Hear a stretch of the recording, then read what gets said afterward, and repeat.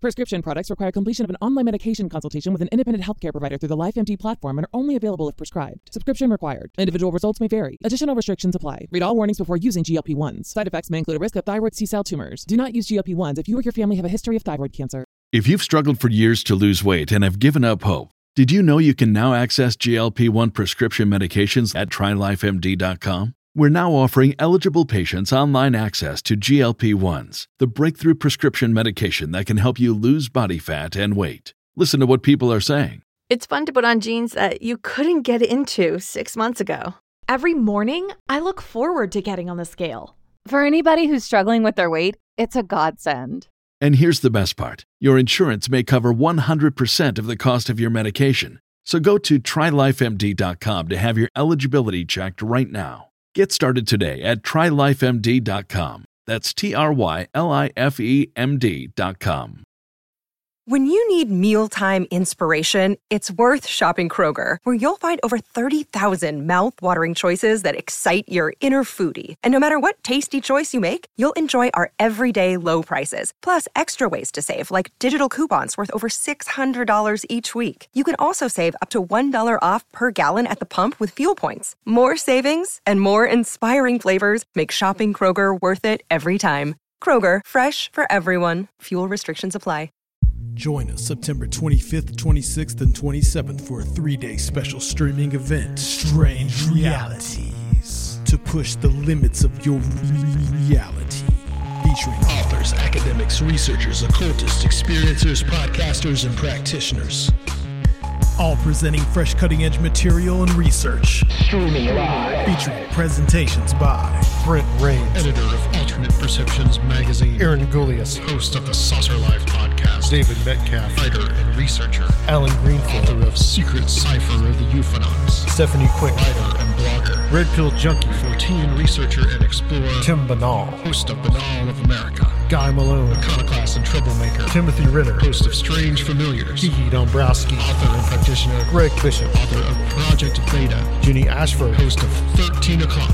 Recluse, host of The Farm. Jack Montgomery, Folk Magic. Joshua Cutchin, author of Thieves in the Night. Reverend Michael Carter, Alien Contact Experiencer. Dr. Future, host of Future Quake. Tony Kale, author of Memphis Hoodoo.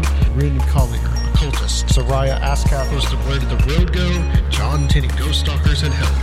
All 3 days, only $20. Tickets and info available at StrangeRealitiesConference.com. Brought to you by the Conspiranormal Podcast. Conspiranormal.com. Strange Realities. And we are live.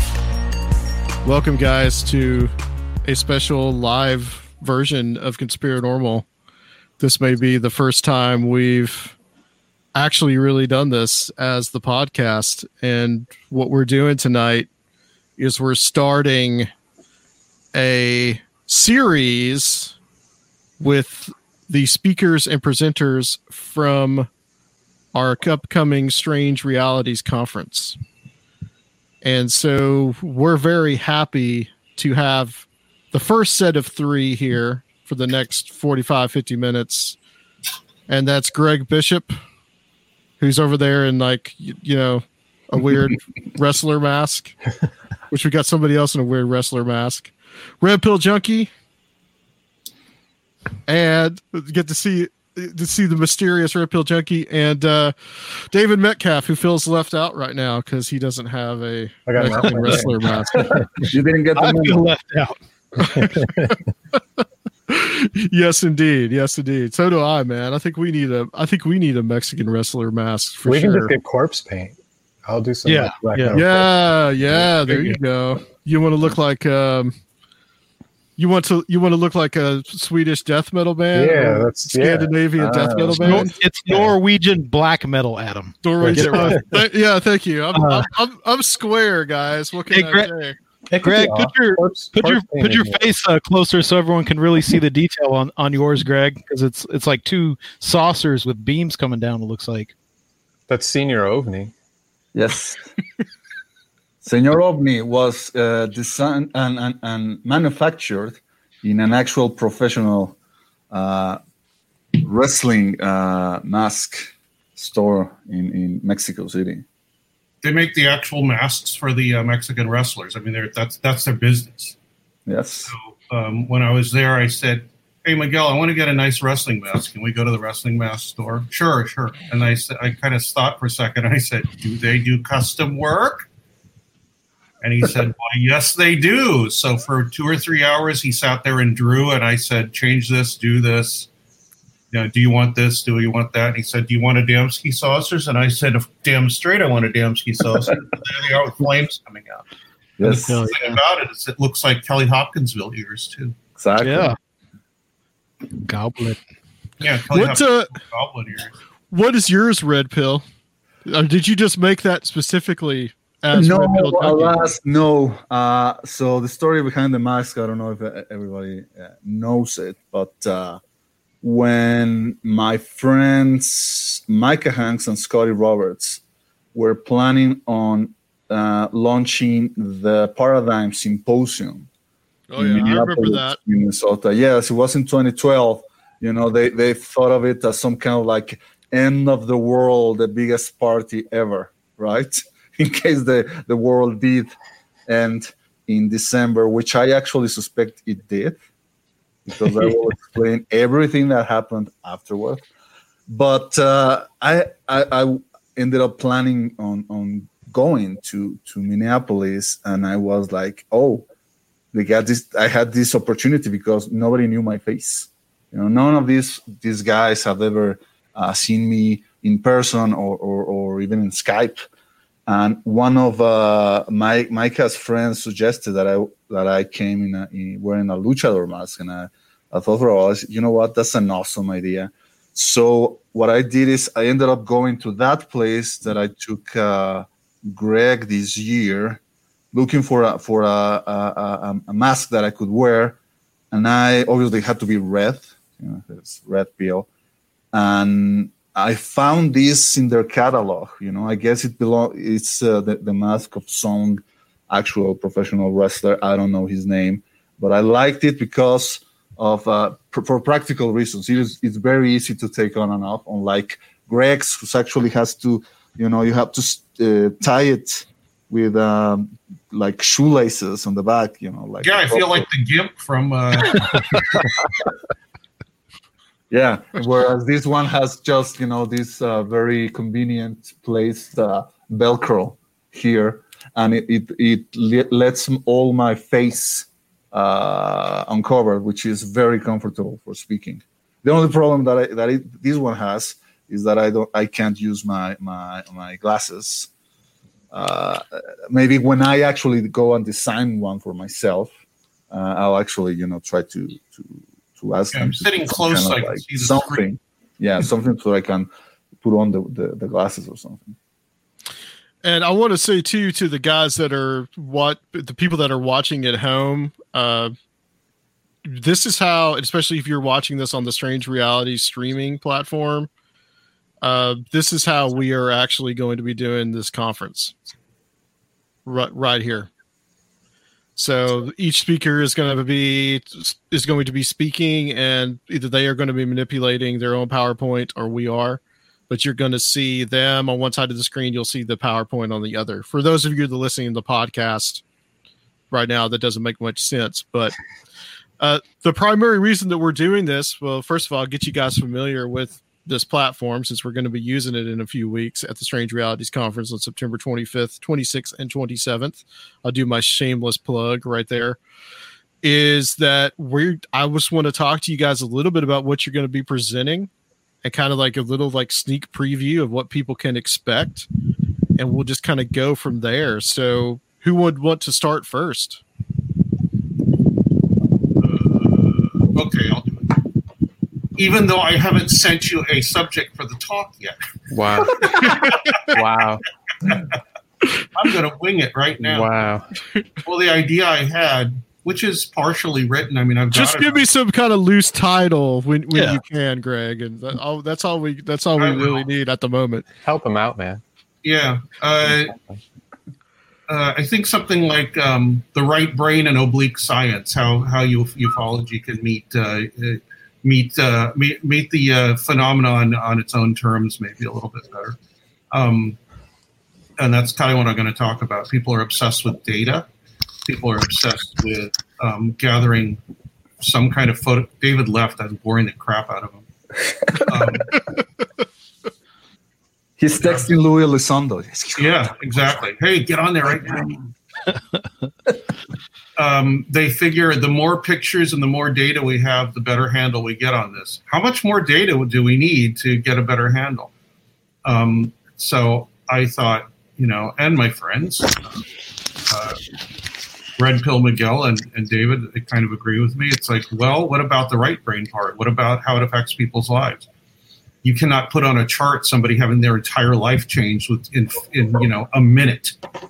Some people see a UFO at close, or any of these things at a close range, and their lives are changed forever so basically it's trauma.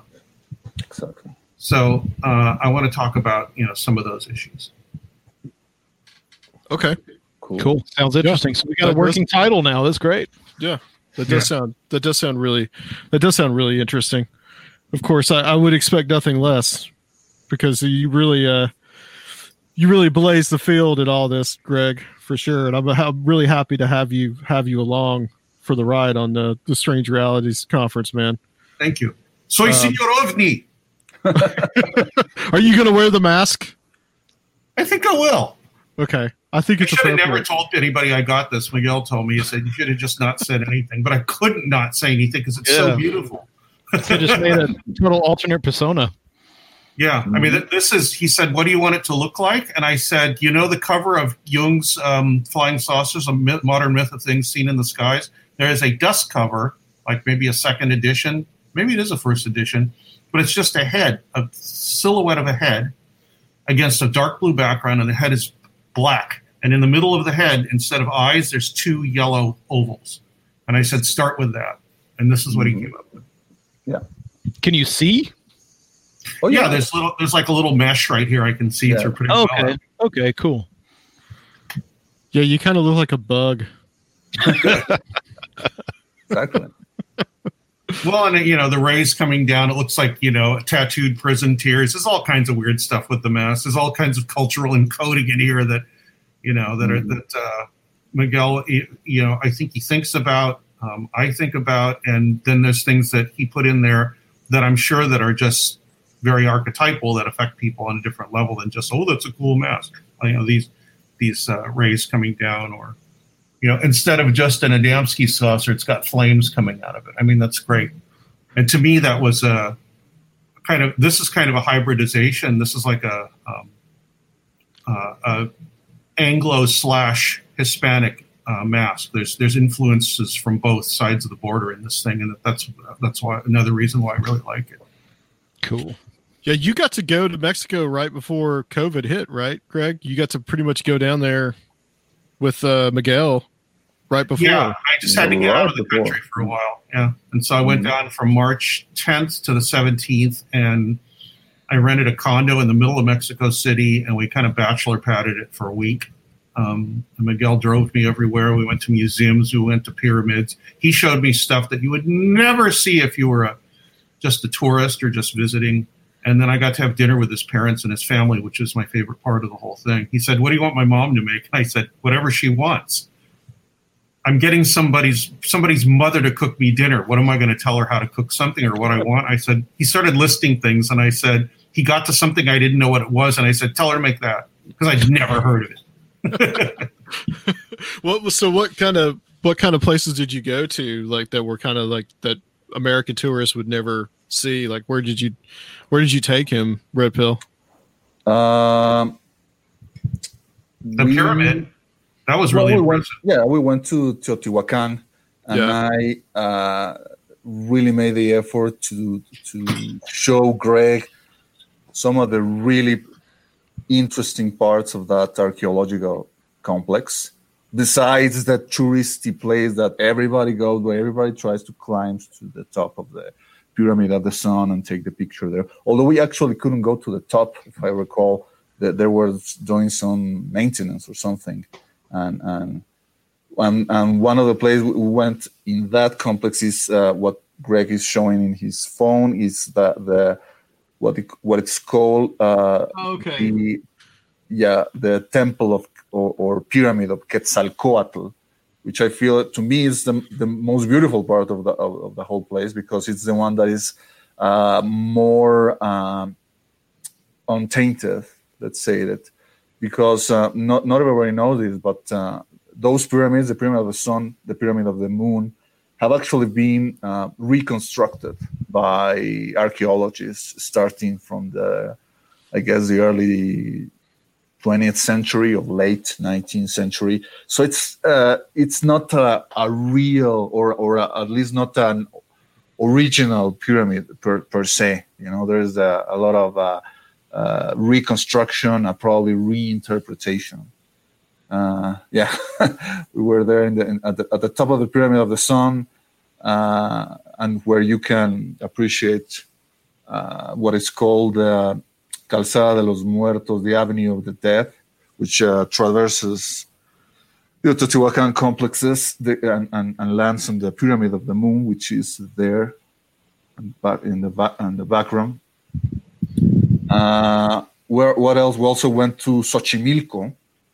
I don't know. With pirates. Yeah, Greg got obsessed with the pirates. It's getting bigger and bigger, that story. I think, again, in the end, it's going to be like, oh my God, and there were like 15 people there who were trying to board us. Only 2. Xochimilco is, for those who don't know, is like the last remnant of the lake that used to like surround the ancient city of Tenochtitlan. Like these guys, because they were nobodies, they were like the latecomers of Mexico. They didn't know where to build their town, and somebody said, "Well, there's that lake there. There's a little island there. If you want it, it's yours." Nobody wants to live there because it's full of snakes and swamps, all kind of vermin, frogs. And the people who sent them there, they said, yeah, those guys, they're going to die in a year of starvation. And actually they didn't. They flourished, and they actually expanded the original small island. They started to expand it artificially, creating these, what they are called chinampas, which are like floating islands. Artificial floating islands made out of reeds and mud, and it's a very complex technique. Actually, I'm sure George Tsoukalos has covered it in one of their ancient episodes. They say, "Yeah, the aliens taught the Mexicans ancient, the botanical techniques from Alpha Centauri, whatever." Well, I think the picture that Greg first showed, I think I saw that in some Ancient Aliens book. It might have been Chariots of the Gods was the first time that I actually saw that picture. Yeah, Teotihuacan. Yeah, everybody goes to, and Quetzalcoatl, right? I mean, the feather serpent, and there was even this guy, this American guy who wanted to make some kind of correlation between Teotihuacan and the Pleiades and whatever. Everybody who goes there draws the ancient alien or ancient civilization connection. Oh, that's a photo of what it's called the Island of the Dolls in Xochimilco. This is a place I think that became very famous after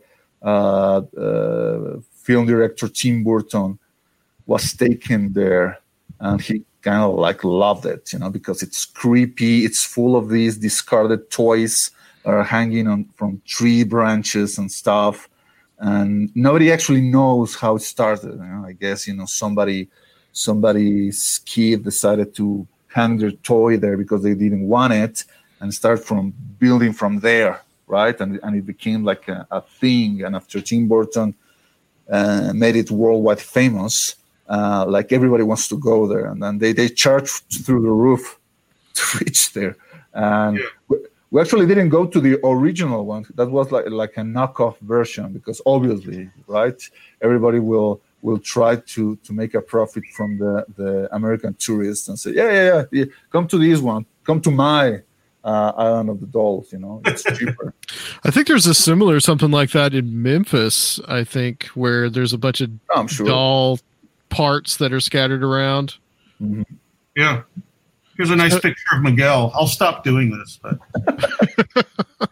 Oh, that's some no graffiti, anti-graffiti sign, and I guess that's in Coyoacán. Did you spray paint it? No, of course not.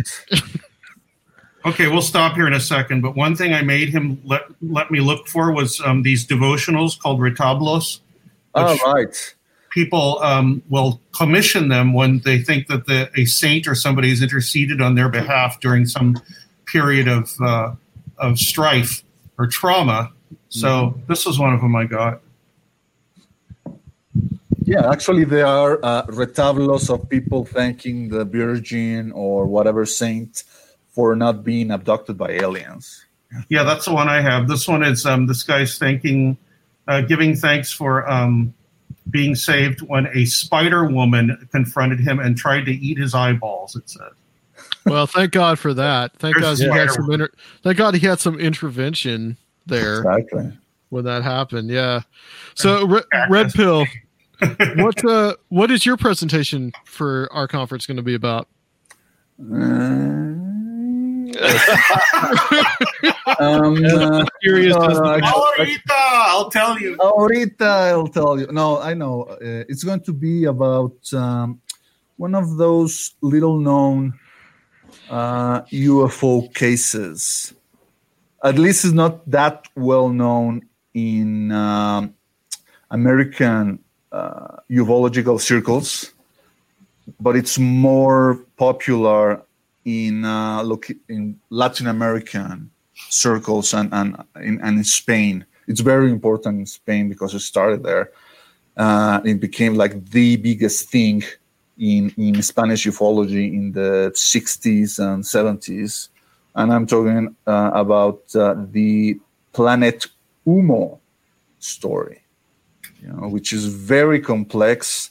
Everybody who knows about it might know that it was this hoax of someone who was sending letters to ufologists and investigators, and that they were being written by actual extraterrestrial beings that had come from this planet orbiting a star that it's 14.6 light years away, and that they had come to Earth in 1950, and they have been here ever since, and that for whatever reason, because it's very strange, their motivation, for whatever reason, they decided to start, pen paling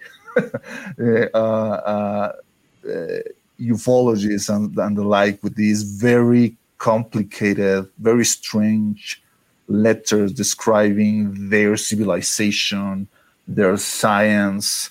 And that's actually one of the reasons why some people took it seriously. It wasn't like your typical hoax. It wasn't like channel material when you contact the Ashtar command or whatever, and instead of like explaining the actual fabric of the universe or how flying saucers work, what's their source of energy, they only use like the typical New Agey love and light platitudes. Well, you're like, love is, universal language, whatever. No, here these letters actually went into the nitty-gritty of flying saucer technology, the nature of time, the nature of space, their culture, their language, which is very rare because it's composed of these long vowels like we, and these letters were shown to linguists, and they were shown to physicists, and some of them said, well, if this is a hoax, it's brilliant. So in the end, someone, not to give the whole presentation, but in the end, someone did come up and said, yeah, I made it all up. It was a hoax. And the skeptics say, case closed, and they closed that chapter on Planet Humo. But I wanted to talk about why it fascinates me so much to this day, and why it may not be as easy as, oh yeah, just this guy trying to make fun of ufologists and trying to like pull a like a prank on them just to look smart in the end. I think it's more complicated. Showed up on Voronezh, right? There is that, and there is also, I mean, to me, there's like a certain correlation between this case and someone like Richard Doty, right? And the whole thing about Dulce and the MJ12 papers. To this day, nobody really knows who forged the MJ12 papers, right? Everybody like points the finger to Doty. But some people say, well, if it was Doty, he needed to have help. And if it was Doty, he had to have some motivation behind, just instead of just like making fun of ufologists. So I want to talk about that, and I want to talk about recent developments concerning what seemed to be like a close case or a cold case in ufology, because apparently some people to this day are still claiming to be in contact with beings from planet Umo, if you can believe it. Right. Yeah, I actually have heard this story, but you're right. It is one that is not talked about very much in the, I guess, English-speaking world. Exactly. It started in, was it Spain? It started in Spain in 1965. Okay. And it's also, it's important, to me, to try to remember what kind of country, what kind of place Spain was in 1965. We have to remember Spain had come out from a very traumatic historical event, which was the Civil War that ended in 1939, I want to say, starting in 1936. That's right. Mm-hmm. But back in those days, they were under a fascist dictatorship. There's no other ways to describe the rule of Franco. So in this scenario is when people start to receive these communications. People who were already interested in UFOs, people who already started having these salons in this very popular place called Café León, which is in Madrid, the capital of Spain. And there's this basement that was called, had the nickname of La Ballena Alegre, the happy whale, because there has this mural or like a whale there. And there's also sort of people who used to go there, poets, bohemians, intellectuals, even fascists. That is where the founders of the Falangist Spanish party had their meetings before the start of the Civil War. And maybe there's some kind of weird right-wing connection, I feel, with the whole thing of Planet Umo to this day, which is strange. So I wanted to talk a little bit about that, just to keep people interested about this, to me, fascinating aspect of ufology as folklore or as a mythology. Yeah, I've been noticing that kind of weird fascist connection to a lot of the UFOs, and especially some of the contactee stuff. Greg, I know you could probably speak to some of that, but the connections like Mount Shasta and Guy Ballard and William Dudley Pelley and all that, and even Adamski himself. What was that? I said Dave could too, actually. Yeah. Mm-hmm. Yeah. Talk about that right-wing connection and how that's been there in the UFO world since almost the beginning, since before the beginning. A lot of urban Western occultism has been based around a very egotistical, almost selfish right-wingy kind of thing, where you just your happiness is the most important thing, and everything that follows from that is not, that isn't conducive to any kind of compassion for anybody. Right. So, or some kind of elect group or something also. Yeah, I think with the Pelly stuff though, the silver shirts actually were like they were straight up fascist. Yeah. Like, that wasn't even that's not even a philosophical kind of like scientism. Like once again, I was trying to be nice. Go ahead. let's get right down to it. They were fascists. Yeah. They had some pretty funky fascist stuff. Oh, and I think too, one of the things like with Adamski and that, a lot of these groups towards the 60s or maybe even in the late 50s and that had the connections to going down to South America, so you start to run into some of the actual Nazis that were over in South America post World War II and that. So there's an interesting kind of deep history there, Yeah, no, I guess maybe it's some kind of like inevitable slippery slope that people find when they're started to, explore this rabbit hole of ufology. I think too, like with like the way Vallée looks at Umo in Revelations and that these organizations and these groups provide a convenient cover sometimes. I think Lavenda goes into that with the Gnostic bishops, but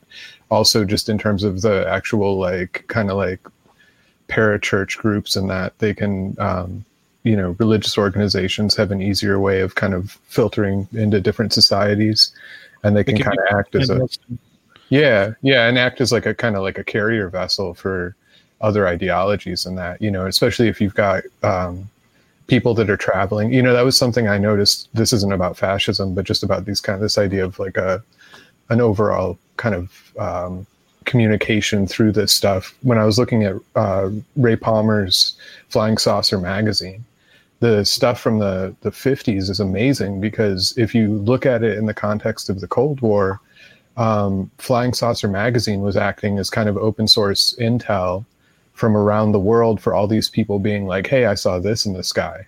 So if you know what was flying up in the sky or what may have been up in the sky, whether it was a Russian satellite or a European test or whatever, U.S. missile test or something, you would know, oh, hey, well, this person is, they're writing in from this area.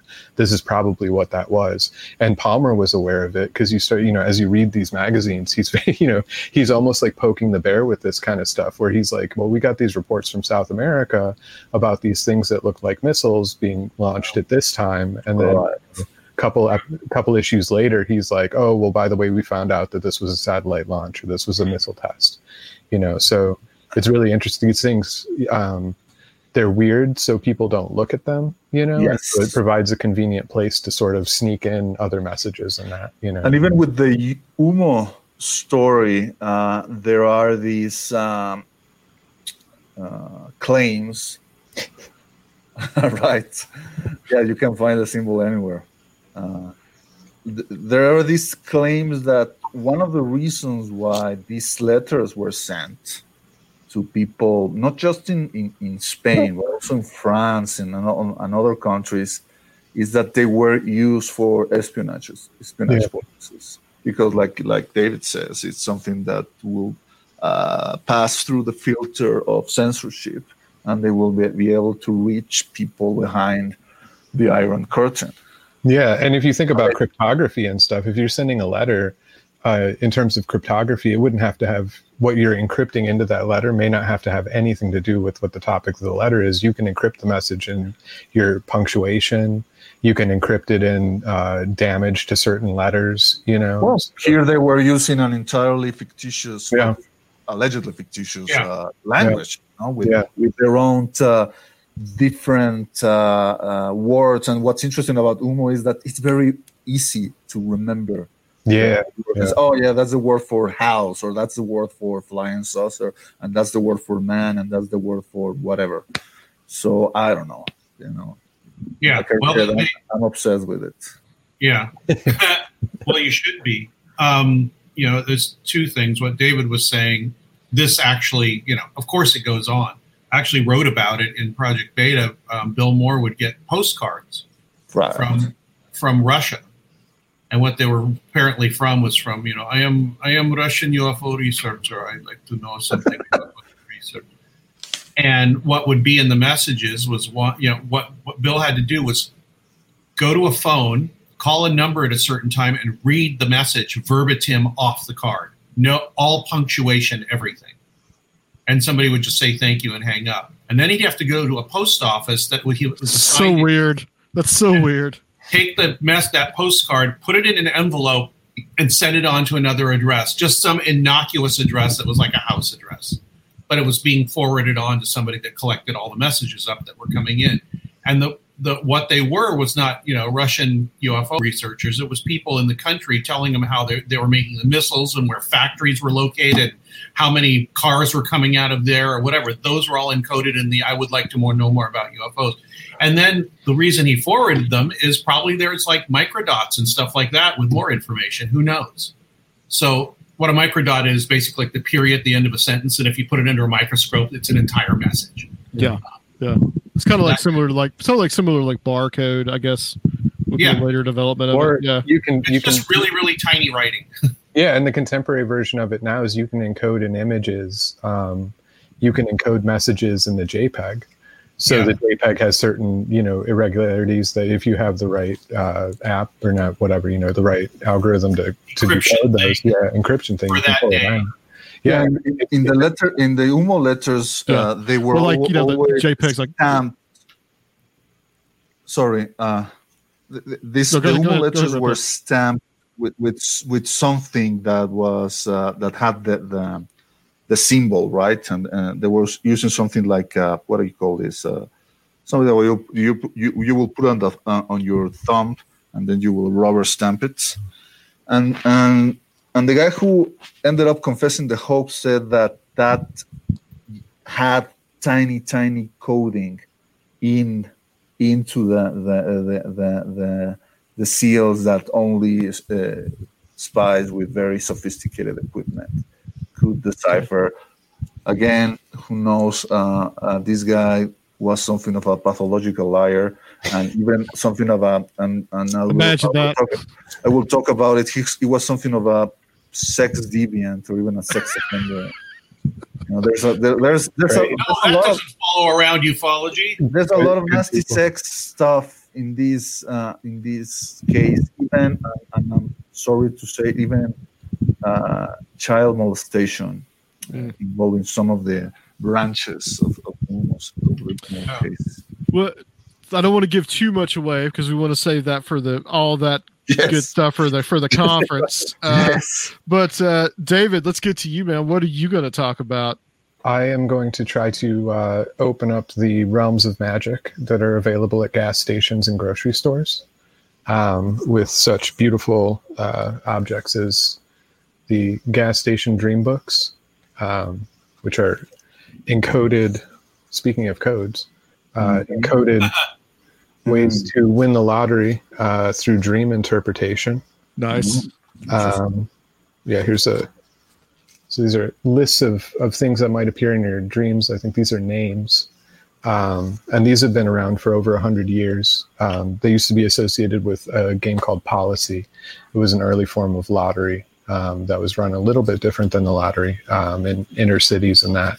But they've now kind of tied into state lotteries and that. And they provided an interesting kind of window to the world of hoodoo and conjure, which, folks kind of think of as exotic, but I pick these up at a local gas station, and I can get them at quite a few local gas stations in the area where I'm at near Athens.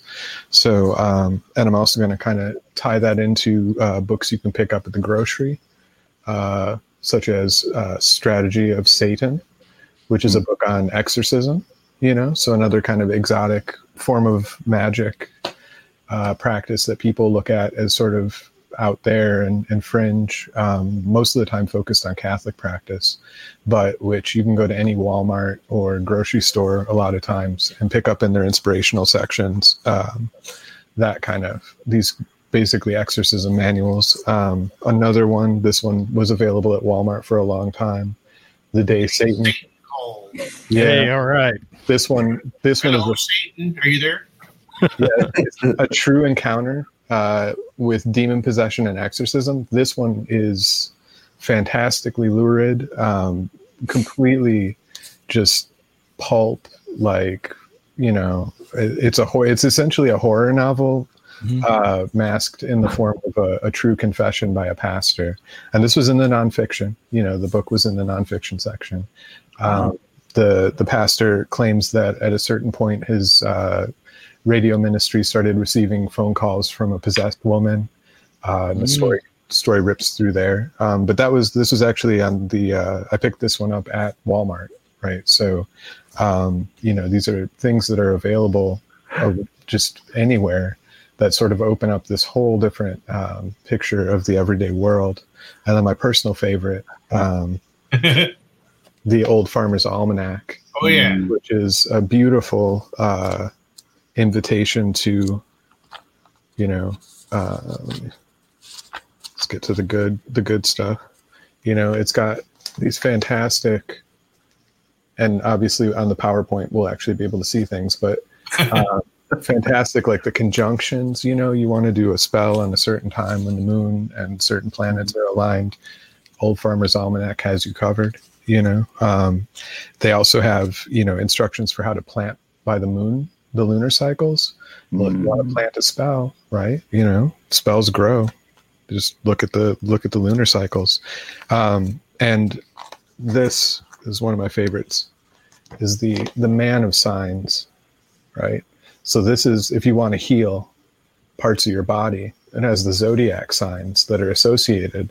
You can just flip back to that other page and see when those zodiac signs are in the right alignment to, you know, fix those parts of your body. And so one of the things I'll be discussing is what, you know, this is, again, grocery store, Old Farmer's Almanac or CVS pharmacy, that kind of thing. But being able to tie that into some Qigong practices and some practices that are associated with Hermetic magic in that. Mm-hmm. Yeah, you were calling them gas station grimoires, which I thought was like a cool, really cool phrase. Yeah, this would be an example of the you know, the grocery store grimoire kind of thing, because it's, you can pick this one again was at Walmart, and you know, a lot of times, because I live in Georgia, people will ask me, you know, well, is that because you're in the South? And when I was up in Chicago, I was getting these books as well. This research started up in Chicago. It fully kicked in when I noticed that the Philip K. Dick exegesis was sold on the Walmart website, which they sell. You know, they sell everything. Diana Pasulka's book is up on Walmart. You can buy it from Walmart, but. You know, I went on a quest, and I was like, I wonder if they physically have this thing in their book section, because I would love to pick up Philip K. Dick's exegesis from Walmart. Like, that would be the most dystopian purchase, you know. And they didn't, but they had you know, more books on exorcism than that. And I was like, well, you know, it's just as good. I was actually in a grocery store one time, and it was in Georgia. I mean, it was around the Atlanta area, so not as quite far out from a major city as like you, but they did on one of like the end racks of the checkout, you know, station. Yeah. Just like at the bottom of the rack, there was the guide, like the rules or whatever, the beliefs of the Hermetic Order of the Golden Dawn. And I was like, what? Yeah. Like, well, and that's the Hobby Lobby is another one. They don't, Hobby Lobby would never have that. That's a pretty amazing find. That must have been like a warehouse mix-up or something. They were like, let's test what we can sell. And that's, you know, I've done some academic research on why exactly Walmart is selling exorcism books. And the kind of mundane answer is because it makes money. They sell, right? Mm-hmm. So, which is interesting in and of itself, because there's a market then for people to buy books on how to, you know, practice exorcism, which is fantastic. That it was enough of a market to trigger a corporation to be like, yeah, we need to stock those across the country. Mm-hmm. You know? So, but yeah, I mean, that Hobby Lobby is another major reseller of these things. Hobby Lobby has a fantastic selection of grocery store grimoires, which I guess that would be a hobby store grimoire, but you know, doesn't alliterate as well. Yeah, it doesn't. No, it's not as pithy, so that. But, and Hobby Lobby is interesting too, along the same sort of lines. And, we're talking about earlier groups that allow, for kind of a secret undercurrent to float through them. I've been looking at Hobby Lobby like an insurgent organization because of their, political platform, the fact that they were bringing over stolen antiquities from, I mean, they're that's crazy. Yeah, and so there's these secret avenues in our everyday lives. So my presentation will be on, just a couple different ways to access those. Yeah, that's really interesting. Nice. I know you've talked about how, in addition, how the Farmer's Almanac can be used for magical workings. You've also talked about a lot of that evangelical stuff. It has the names of demons and it has techniques where you could potentially reverse engineer those books and summon demons. Yeah, which was pointed out by one of the guys who writes Grocery Store Grimoires, this guy Derek Prince.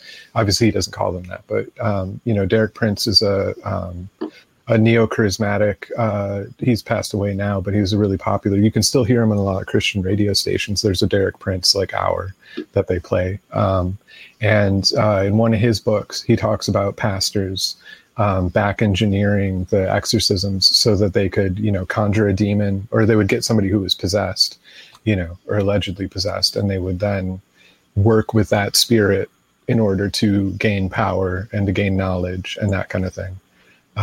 Which was fun. It was a question that I had because I was seeing these things and they're grimoires. I mean, they have lists of demon names, it's just, you can easily see that anyone who knows anything about conjuration could use these things to conjure whatever is mentioned in this thing. But I was wondering, does this ever happen in the church as well? You get obviously there's all sorts of deviation and nasty stuff that goes on in congregations. So it made sense that would be possible. And sure enough, Derek Prince, writing, I think in the 80s, 70s, mentions that this was occurring. So I'm sure somewhere in some church in your suburbs or your rural areas, there's a pastor who's got one of these books and sitting there working with things that maybe they shouldn't be. Cool. What's the working title you got for it? I don't remember. Do you guys have that called up? I sent that to you. Yeah, I think we have it somewhere. I could find it. I could find it real quick. Yeah, words I write disappear quickly in the brain. So cool. Gas station and grocery stores. You guys are the organizers. You're supposed to know what I told you. You're asking me what I'm presenting. Come on. Oh, it's getting close. I remember there was something about the right winginess of those groups of early contactees. A lot of them talked about planets with perfect societies and people and free love and all that. That does not allow for anybody any real individuality. In fact, it kind of, and so that's why the government was scared of them because that's communism. But it's also the feature of a kind of a right-wing fascist society too. Anything that goes too far to the left or the right becomes that way. And so I think that's their idea was that we've had so many problems being so individualistic and having so many different countries, and now we got the bomb, and they were so scared of the atomic bomb, so they just said, well, space people don't live like that. They're all the same. Right. They don't, Buck Nelson actually wrote that he was pleased to see, he was a kind of a backcountry contactee from Kentucky or something like that. Anyway, he was from the Appalachians, and he was pleased to see that there was racial separation on the other planets. He said, otherwise, they realized a long time ago they couldn't get along if all the races lived together. So they had at least he had his dog Bucky, right? Yes. Yep. David's title for his talk is Hidden Pathways of Magic, Supernatural Living in the American Marketplace. Yeah. Cool. Yeah, there you go. Yeah. To go back to some of that weird fascist UFO connection stuff. Also, there's a tradition of getting legitimacy through some kind of cosmic connection in the history of secret societies, and there's all this conspiracy theory around the Nazis and other fascists, channeling some kind of forces and maybe some kind of alien race that had those fascist characteristics that they were trying to duplicate. So there's also that gaining legitimacy through, we are the ones with the contact who've contacted these people. They've selected us to be the leaders of Earth and that kind of thing. Right. Yeah, we're the special ones because we're the ones who are in contact with these superior beings. Therefore, our ideology is the right one. Yeah. And weird, murky subject. Yeah, although it's interesting because UMO, like David said, in the United States, the FBI was keeping tabs on the contactees because some citizens were concerned that they were disseminating communist propaganda, whereas the UMO stuff is not really communist. It's actually something a bit weirder. It's almost like capitalist technocracy. These guys, they say, okay, yeah, we don't use money, but your wealth depends on how smart you are and how well you perform in your work. So they have these kind of like weird formulas that will try to come up with how much money will you make based on that. Also tallied by computers, because everything in their society was ruled by computers. There were these kind of like, part of them was kind of like nature-loving hippies, and part of them was like, yeah, everything is ruled by computers. Even our marriages have to be determined by the computers to see if the groom and the bride are the right genetic match. Yeah, it sounds like what was I going to say? Oh, it sounds like the planet Umo in the galaxy Ayn Rand. Yeah, and I was thinking, well, how horrible living in a place like that. And I said, well, Google almost sounds like a word from the planet Umo. Yeah, we're getting there. On the pathway to Umo. The path, exactly. Yeah. Why don't you Umo that? Then you can find out what's going on. Yeah, see if there's Google in the Umo vocabulary. It sounds like one of those startup companies. It's got that ring to it. Some kind of app. Exactly. Yeah, the new flying rideshare app, Umo, everywhere by saucer. Exactly. Well, thank you so much, guys. This has been very, very excellent. I really appreciate you guys coming on and doing this. Tell everybody real quick where they can find you all. We'll start with you, Greg, I guess. You're the closest there to me, so. Probably the easiest way is to go to radiomisterioso.com. And yes, I will be doing some shows. Oh, that's what I was about to ask. I got 4 shows in the tank right now. Huevon. Yeah, I know. Why don't you come live here and see how much of a huevon I am? So yeah, that's the easiest way. Or there's a Facebook group for Radio Misterioso too, with a lot of discussion. So next, Red Pill. Yeah, well, you can find my articles in the website, The Daily Grail, www.dailygrail.com. I also have my own website, absurdbydesign.com. I don't post articles there. It's more like a gallery of my artistic work, commissions and cover designs and the like, and also where I put links to things like this, the interviews that I've been invited to. Right, that's the one that started it all. That's his first art. That's his first cover, which was like hit it out of the park, bases loaded, grand slam piece of graphics. Right, and yeah, that's pretty much it for the moment. Cool. Okay. Dave? DavidMetcalf.wordpress.com is my blog that has a bunch of stuff up on it. And then Twitter, David B. Metcalf, and Facebook. I think would be the places where folks can find me wandering around. Cool. And of course, they can catch all of you at the Strange Realities Conference, September 25th, 26th, and 27th.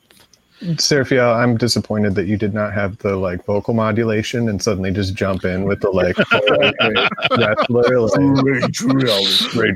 Yeah, we hope it sounded like a monster truck rally. I'm still joyful over the fact that it sounded like a monster truck rally kind of thing, and I'm disappointed that I don't think we're going to have Truckzilla or any kind of Maybe we should going to surprise us. We should have Bigfoot. Isn't one called Bigfoot? Yeah, there's Bigfoot. Yeah, man, that would be great. I just hope that suddenly one of us gets cut out and there's just trucks coming. Okay. I hope maybe for 2021. We've got a couple of surprises lined up, though. Sweet. Cool. Tim's got a surprise coming up next. Yeah, that's what he said. Ben Yeah. I wonder what that's going to be. He's always got something. He's always got something up his sleeve, though. He does. He's all sleeves. All right, excellent, guys. Thank you so much, and guys, we will be right back on this stream to bring in Tim Binnall, John Tenney, and Aaron Gulius. So we'll see you in a bit.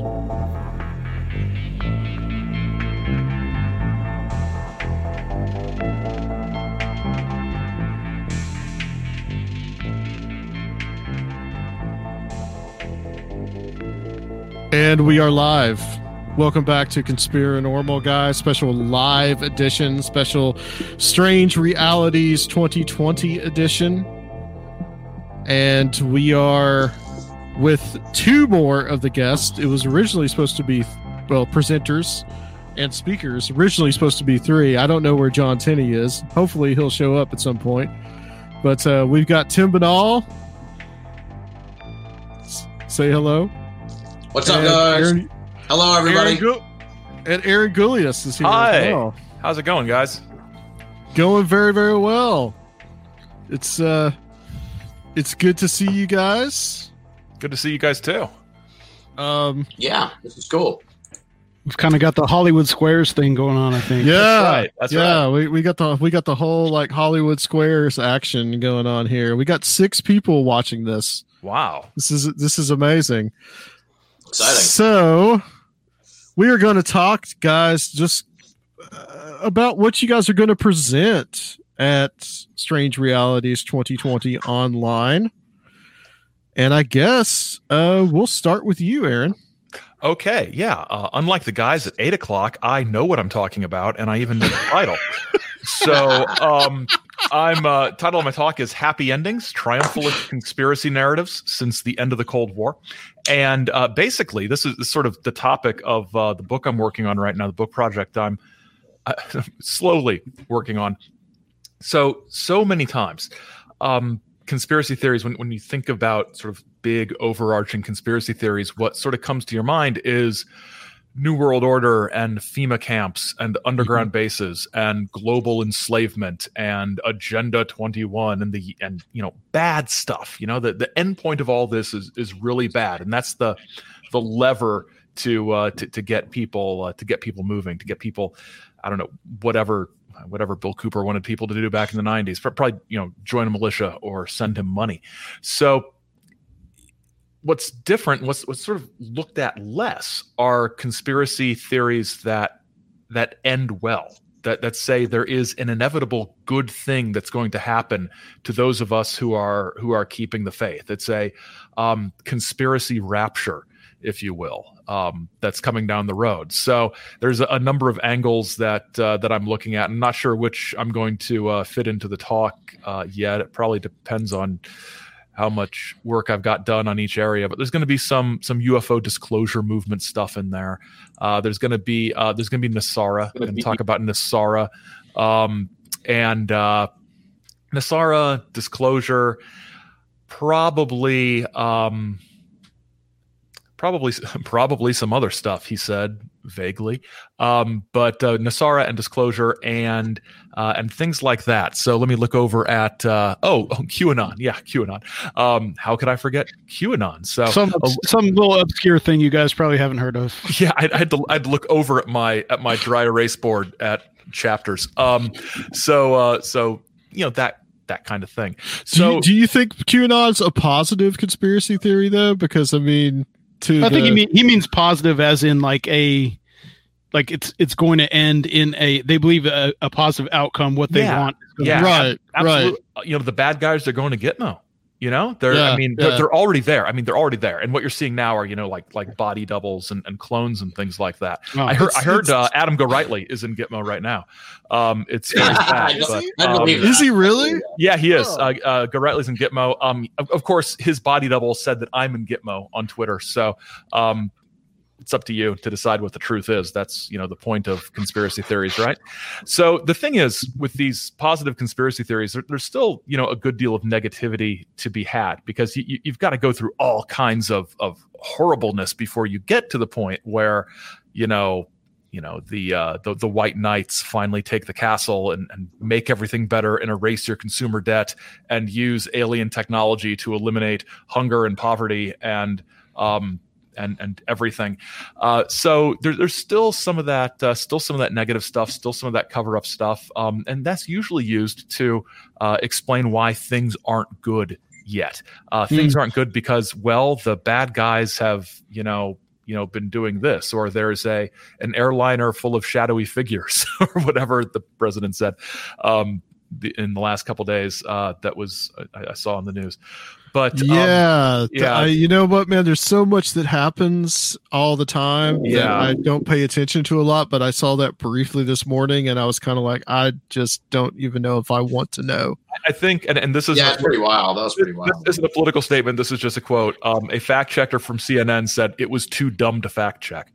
So, which is sort of one of the nicest sort of low key put downs I've seen in a while.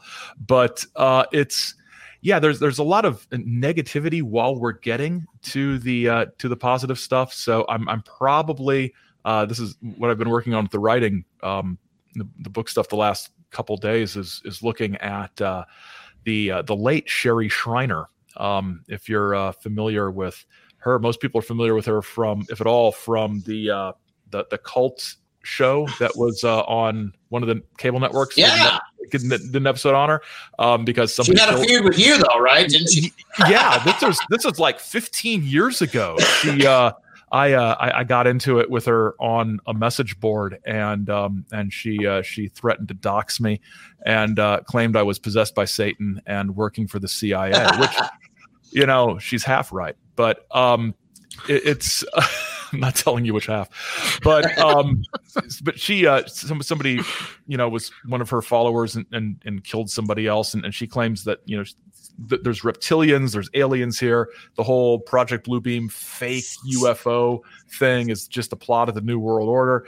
But she also had like 3 or 4 websites just about NESARA and how NESARA was actually a scam, but not the scam it really is. What's the easiest choice you can make? Window instead of middle seat? Picking a vendor who sends a great gift basket? Outsourcing business tasks you hate? What about selling with Shopify? Whether you're selling a little or a lot, Shopify helps you do your thing, however you cha-ching. Shopify is the global commerce platform that helps you sell at every stage of your business. From the launch your online shop stage to the first real-life store stage, all the way to the did we just hit 1 million orders stage. Shopify's there to help you grow. Whether you're selling scented soap or offering outdoor outfits, Shopify helps you sell. Wherever and whatever you're selling, Shopify's got you covered. Sign up for a $1 per month trial period at shopify.com/try. Go to shopify.com/try now to grow your business, no matter what stage you're in. Shopify.com/try. When you need mealtime inspiration, it's worth shopping Kroger, where you'll find over 30,000 mouth-watering choices that excite your inner foodie. And no matter what tasty choice you make, you'll enjoy our everyday low prices, plus extra ways to save, like digital coupons worth over $600 each week. You can also save up to $1 off per gallon at the pump with fuel points. More savings and more inspiring flavors make shopping Kroger worth it every time. Kroger, fresh for everyone. Fuel restrictions apply. NESARA's real scam is that it's the political and economic system of the New World Order. And so NESARA is being used to lull people into a sense of complacency and to get them on board with the aliens who are going to show up. Because some of the NESARA people started talking about ascended masters like Saint Germain that they were getting the information from. And so Shriner said, well, Saint Germain is actually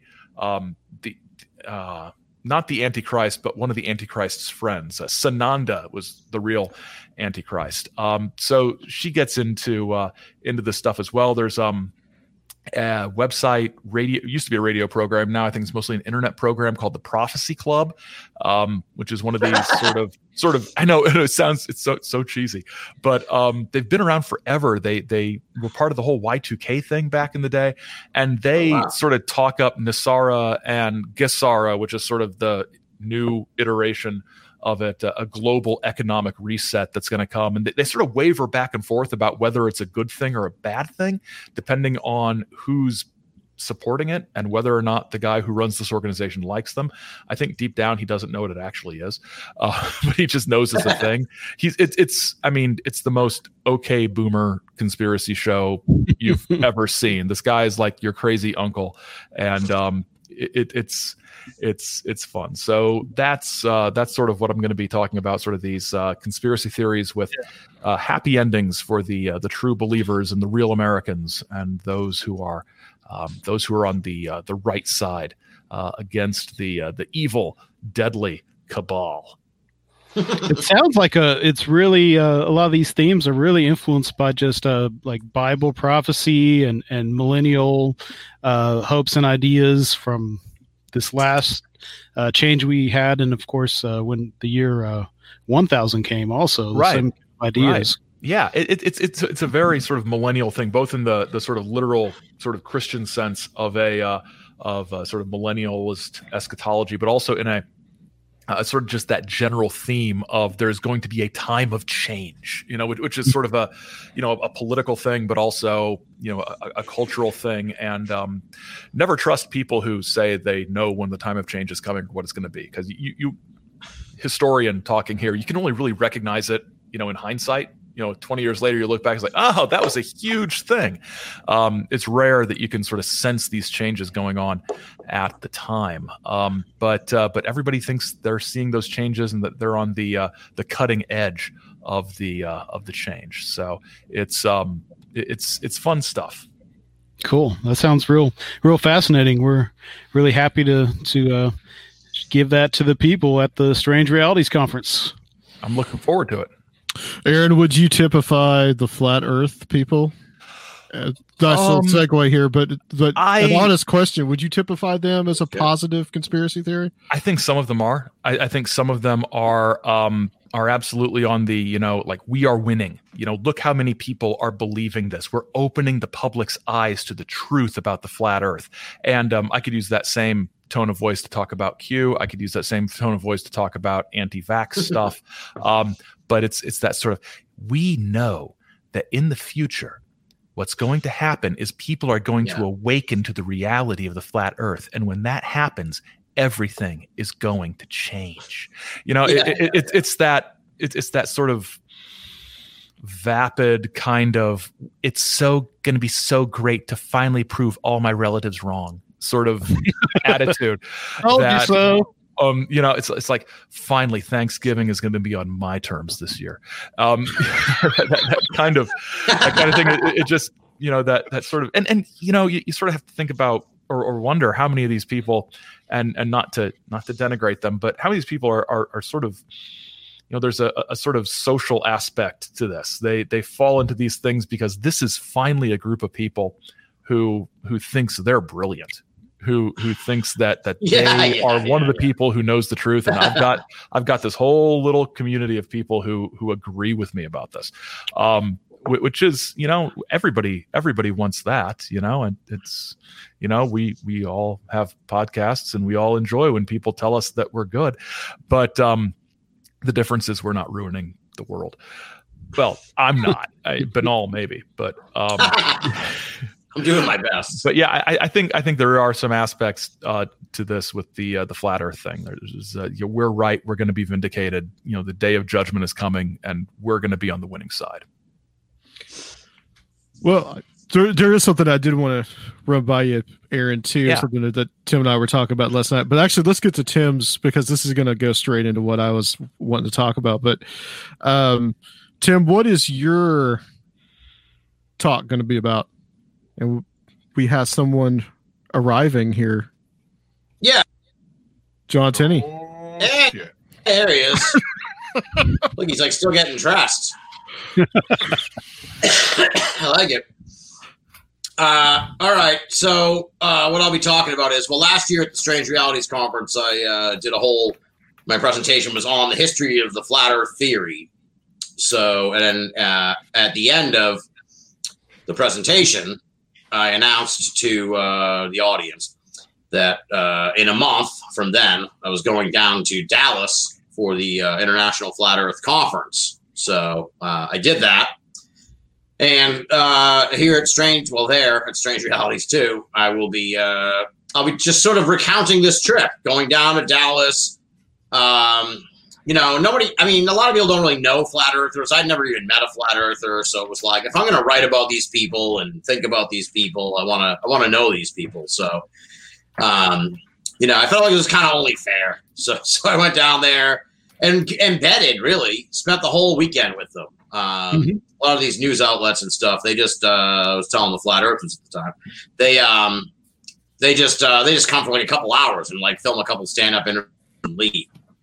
I was there the whole weekend. I was at the bar with them. I was drinking with them. I was eating meals with them. I was like eavesdropping on their conversations. I was finding out kind of like what we all enjoy, all of us who've done conferences, been to conferences, like there's always some little fucking drama, where this guy doesn't like that guy, or this guy, stay away from him. So I was like so in with these people that I had like a pipeline to all sort of the inside track. I got as far behind the curtain as I could get, pretty much. So I'm going to talk about that. I'm going to talk about my observations of these people, and how that's changed since then. Because as I was telling Adam last night on the phone, I came out of it kind of feeling bad for them and thinking like a lot of them are really just misguided. And that still kind of holds. You're going native, Tim. Uh-oh, am I breaking up on you? No, I said don't go native. What does that mean? Going native with the flat Earth. No, believe me. No. Yeah, you're having sympathy for them. I did have sympathy for them because, as I'll talk about at the event, like sort of as a preview, you get bombarded. They get so much hate online that, like, even I, as an observer, was posting pictures to my Twitter. Like, here's just a picture of the conference hall. Not like, oh, isn't this great? Yay, flat Earth. And all of a sudden on my Twitter, to this day, I still like randomly get messages from this post I made in November that's like, fuck you, flat Earth is fucking stupid. You're, terrible thing. So don't say the thing. Oh, you guys die and shit. It's like, what? Why? I just posted a picture. So I kind of was like, all right, I can kind of see why these guys are perpetually shit upon. But then all this pandemic happened, and then all of a sudden, all the flat earthers I became friends with became like plandemic people. And I was like, oh, no. I've heard that observation, yeah. Yeah, I was like, oh, y'all were so likable until now. Now I don't want to, now you're all being like dicks about masks and shit, and I don't like those people. So I was invited. So I told Adam last night I was invited to Flattoberfest in Greenville, South Carolina in October.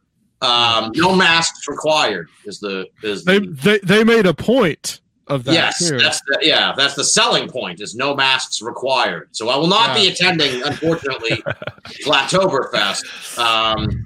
You know, Tim, not to talk about the good old days and stuff, but I went to a UFO con in the early 90s, and the best thing about that UFO con was watching the flat earthers and the hollow earthers fucking fight with each other. That would be amazing. It was brilliant.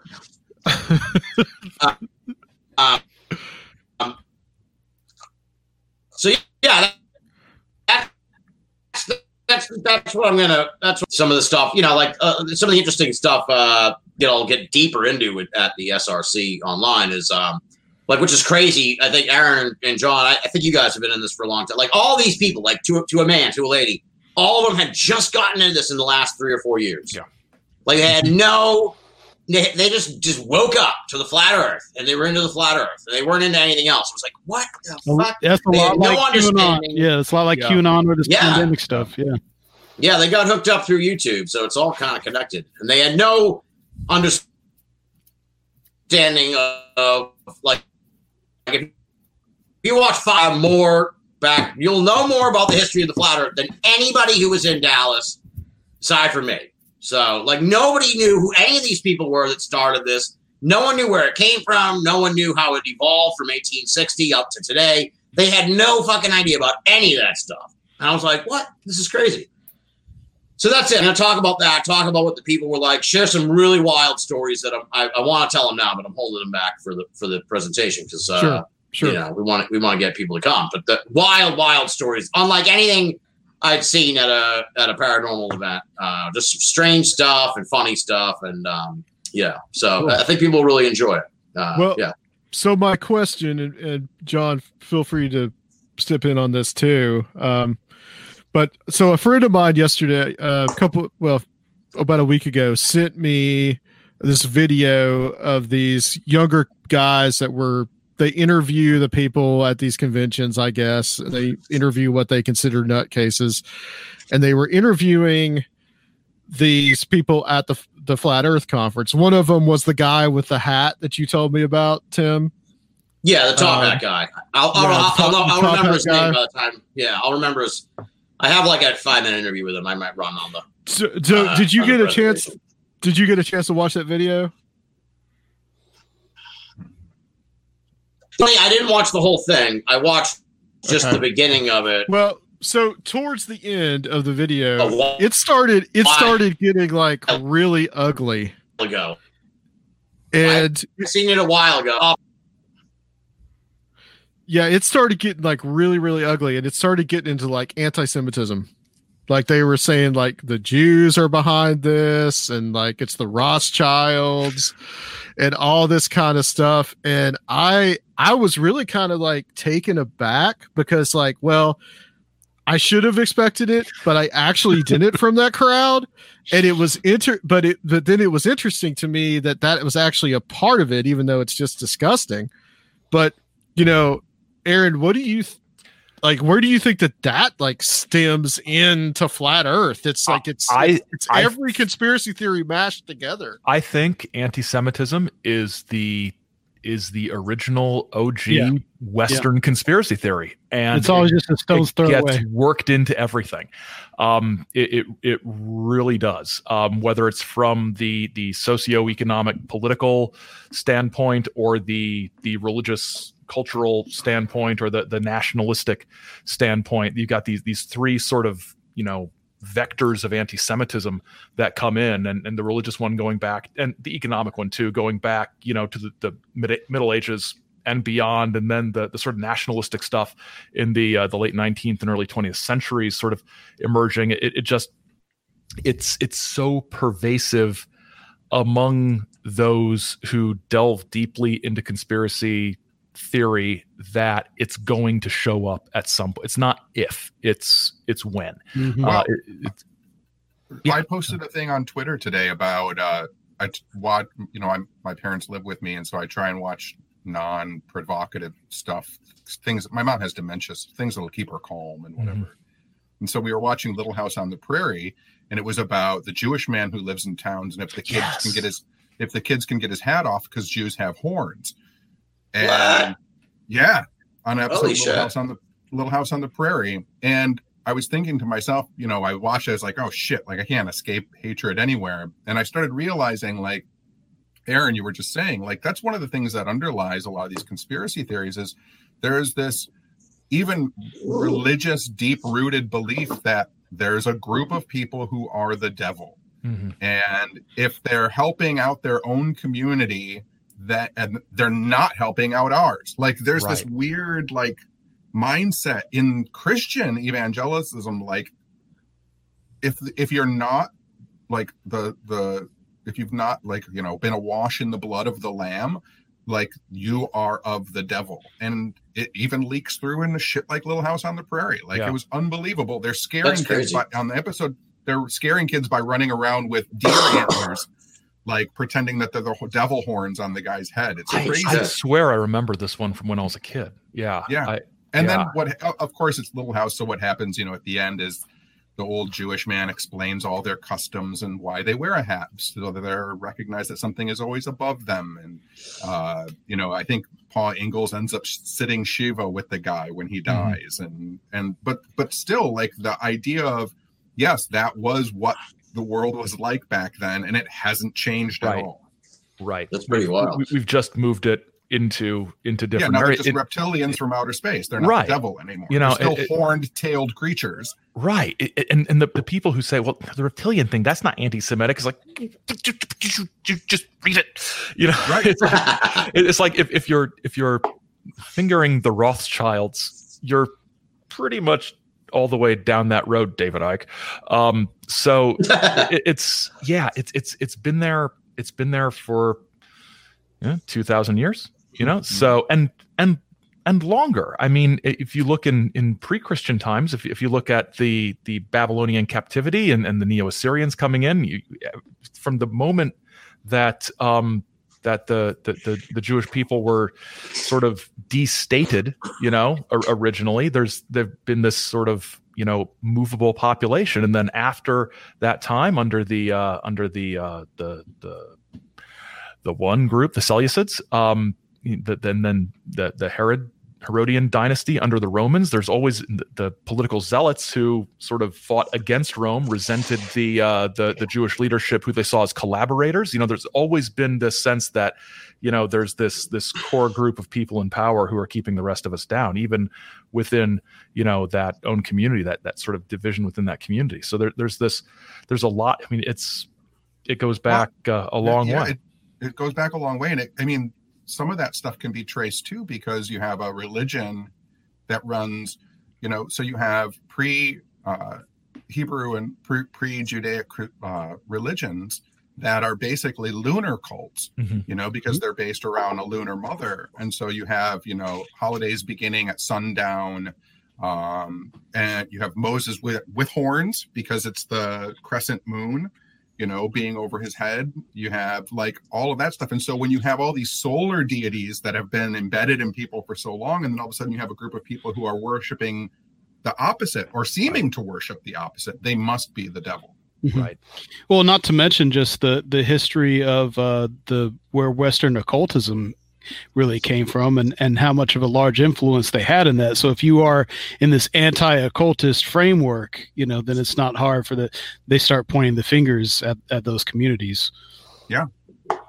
I was surprised when Adam told me about that last night, because I can say honestly, I didn't hear any anti-Semitism from the flat earthers, but I heard a lot of other questionable takes on things. There was a lot of like, there was an air, let's say that. I won't say a lot of. There was an air of homophobia and there was a surprising amount of transphobia, which really struck me as like, what a really like specific thing to be like, because like in different group, like 2 or 3 different places, I heard like transphobic comments. I'm like, what a weird hang up for your flat earthers. Like, I guess it makes perfect sense. Like, I don't know, but it's like so really specific. I'm like, why are you you think the world is flat and you're really upset about transgender people? It's like the two circles there are like really the Venn diagram of that. That's where you find it.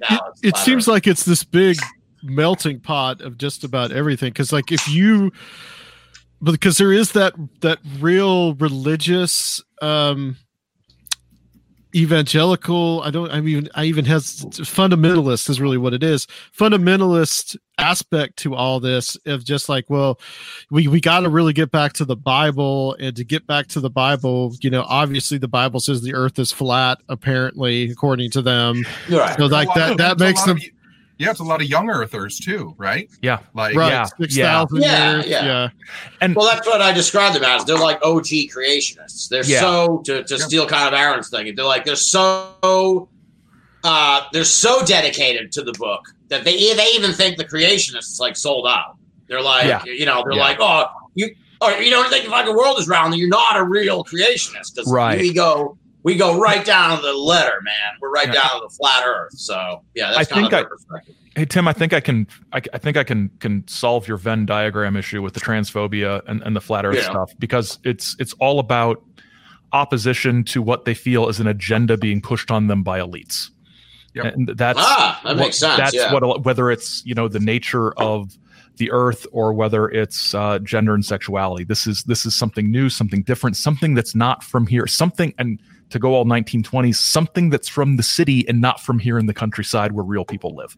Well, so that's definitely the vibe. Yeah, there's an economic part of that too, which no one ever discusses, which is, you have that idea of elites are in control of everything. These elites can do all these things that I can't do. They're so elevated above me. And I was talking to a couple of friends of mine, and Barry and Bill, and we were talking about like homosexuality and how it's perceived, and Bill and Barry were like, well, everyone thinks that we're elitist because we have money, because we don't have kids. We're two white men making what two white men make in business, and we don't spend it on kids, so we have tons of extra income, and so gay men always seem to be affluent, and people resent that. And I had never thought about it. Yeah, that makes sense.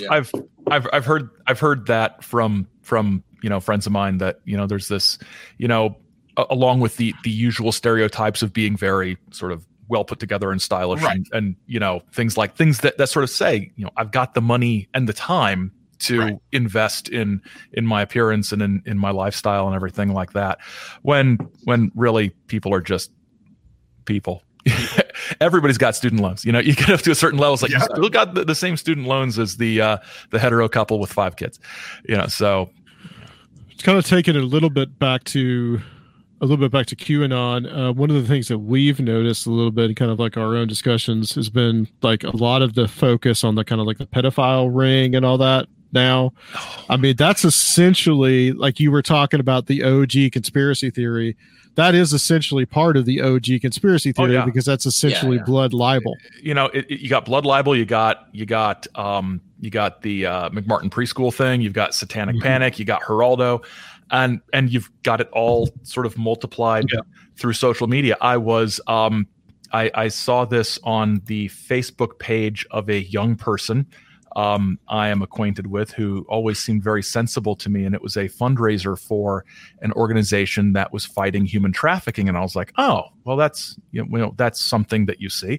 But then I read it, and I got down to like the 3rd paragraph, and it was something like, we have a team of former intelligence and military operatives and special operations people who are concentrating on freeing these children. I'm like, oh, Jesus, it's QAnon. It's like we're freeing the mole children under Central Park. This isn't actually fighting, human trafficking. Like, we're working in cooperation with actual law enforcement agents. No, we got James Bond's retired cousin who's, helping get the kids out of the bunker or something. And I was gonna I'm going to start a fight over this. And that's like, no, I'm not.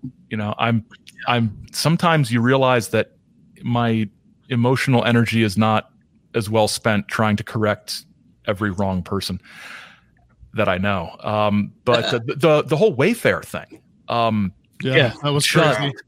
Just sort of, it blew my mind when I saw people I know, like actual in real life, believe this, because this is something that you're it's sort of a meme. You sort of think that this is something that people say people believe, but nobody actually believes it because it's so stupid. But then you say like, you know what? I watched this YouTube video by this guy about this Wayfair thing, about how people are trafficking children by purchasing these massively overpriced things. And, you know, it's, you know, I don't know if it's true, but I think it's worth paying attention to. And it's like, it's not.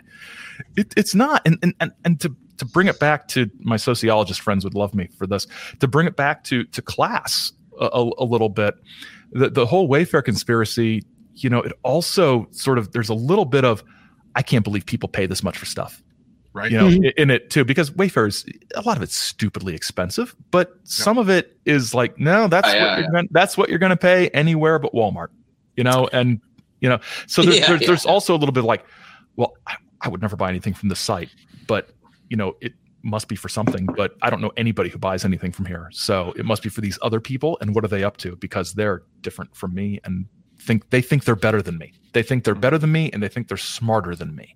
And you know, that's always been an aspect of conspiracy culture, this sort of class insecurity and status consciousness and sort of acting out about that. But I think social media makes it much more widespread and awful and visceral than it might be. And it touches people who wouldn't have been touched by this stuff back in the 90s. We all got into all this stuff. Is so cringe. I mean, not to get off my lawn, but does anybody read a damn book anymore? I mean, it's all the fucking YouTube. And I bought a couple books that were about Nasara for this book project I'm working on. I was like, oh, Nasara books, awesome. I can, primary sources. I'm not making this up. I'm pretty sure 90% of it is just transcribed YouTube stuff. It's just a YouTube narration that somebody self-published.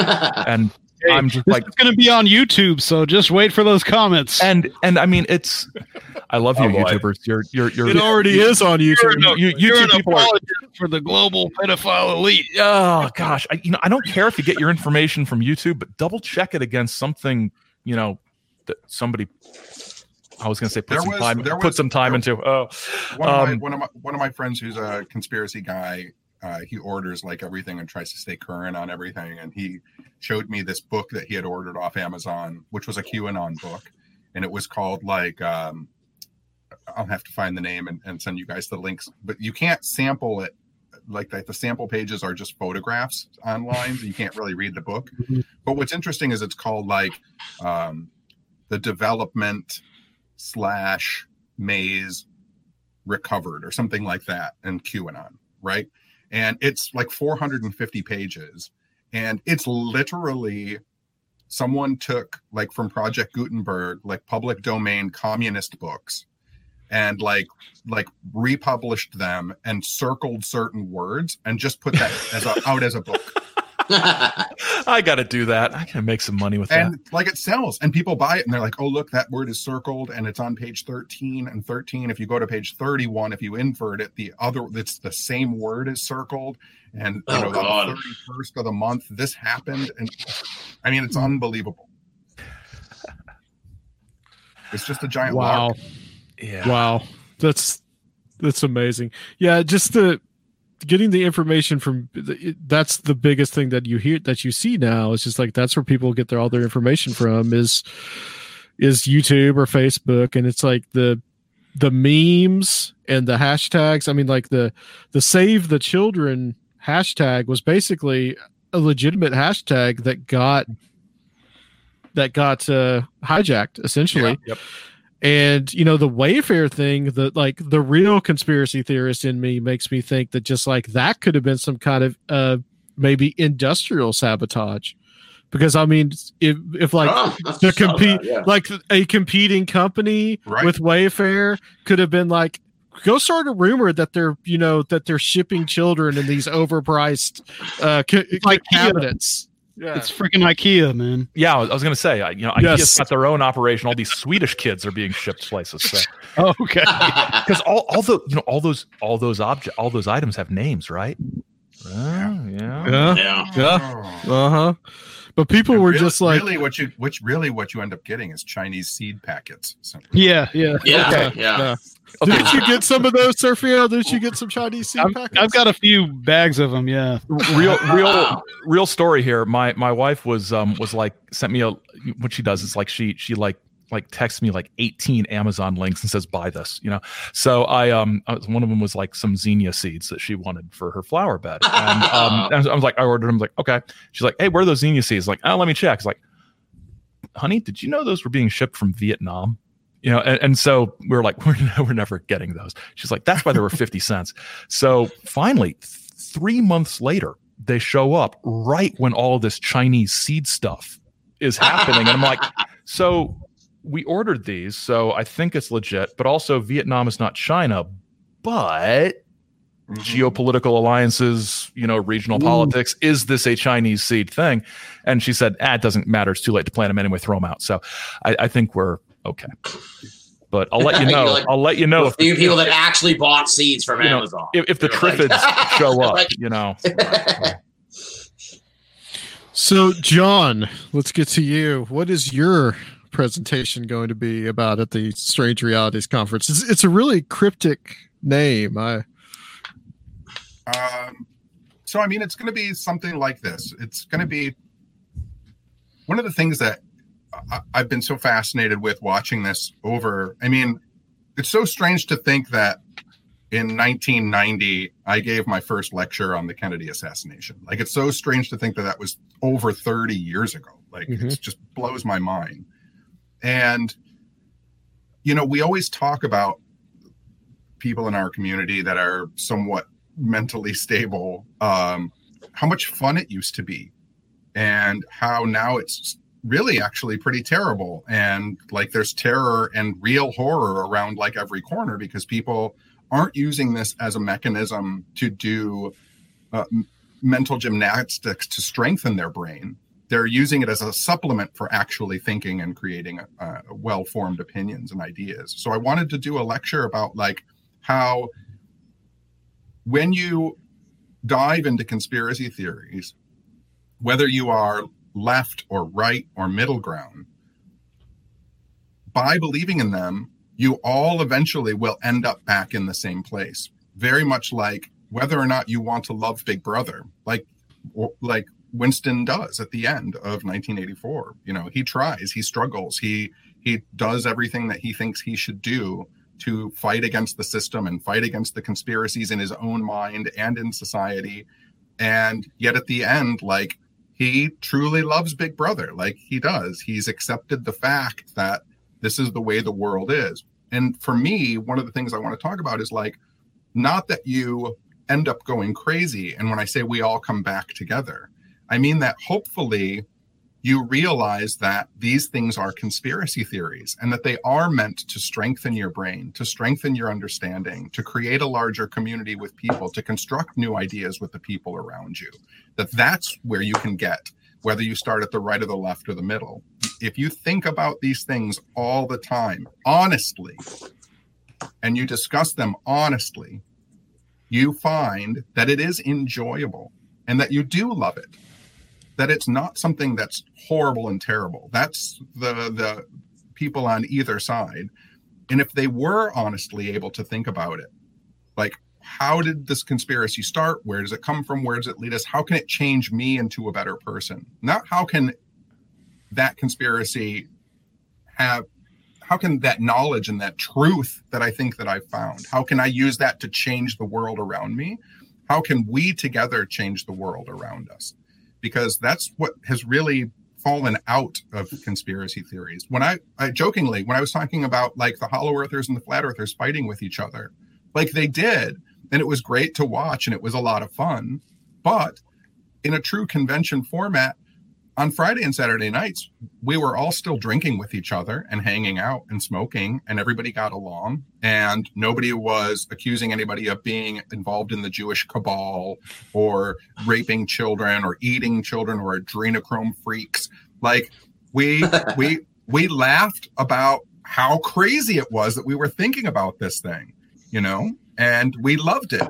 And that has been lost. There's no love and fun in the conspiracy community anymore. It's hatred, evil, and either sideism, and I cannot stand it. Mm-hmm. Yeah. So I mean, that's the long, convoluted way of saying I'm going to talk about how you can use conspiracy theories to make the world a better place. Okay, nice. That's good. Yeah, that's perfect. If you are the funny part is, it's like if you're in. Well, I mean, I think that this Q thing's more of a cult, but it's like I notice this with the flat Earth people too. It's like if you're in the cult, they're all around each other. That's when they are kind of like they're like blissed out. They're like super blissed out. Like if you watch them on Twitter and shit, when they're talking to each other, they're like boosting each other up all the time. And they're like, and the sad part is if you read some of the comments, it's always, a lot of times it's like, my whole family fucking abandoned me because I'm a Q head, but you're my new family now. Yep. And it's like, oh dude, that's so creepy. That is so creepy. But you know what? The thing that's interesting is that with adults that have gotten involved with like QAnon, right? They're sociologically, psychologically, right? Like they are still able to, as an adult person, that I'm going to make some assumptions here on adult people, but on adult people eventually get bored of stuff. They get bored, right? And so like adults who are so fucking into this and it's just they've got nothing else to do right now, right? Like this is full speed ahead, right? If the world ever comes back to a place where it's like normal-ish, where people are going to jobs and trying to get coffees and filling out job applications, like you'll get bored of thinking of Q. Like that's what happens with adult people. You get bored of your hobby. Yeah. Even your hobby that you love, you get bored of. The problem is that they are indoctrinating young kids into this. Yes. And then it becomes like religion because becomes almost impossible to break away from. If you're raised as a child with it, it's deeply embedded in all those formative folds in your brain. And that's where it's really problematic. Well, like you said, the pandemic is really a non-specific amplifier for all this stuff right now. Yeah. Eric Davis has been talking a lot about that. He wrote that High Weirdness book about Robert Anton Wilson, Dick, and Terrence McKenna, I think. And he wrote a blog recently on his website that's talking about the idea of Chapel Perilous and getting in conspiracy theory, breaking with consensus reality, being this initiatory experience, and that perhaps during this pandemic right now, with the popularization of all these conspiracy theories, like our society as a whole is going through Chapel Perilous. But the prescription for that is that kind of that agnosticism that Wilson talks about, using conspiracy as a game and embracing synchronicity, but not turning into a true believer, using radical doubt and keeping your doubt and not just jumping to some other conclusion, that seems like, similar to what you're saying. And I think it's the only way we can probably like save some of the better elements of this culture that we're all part of.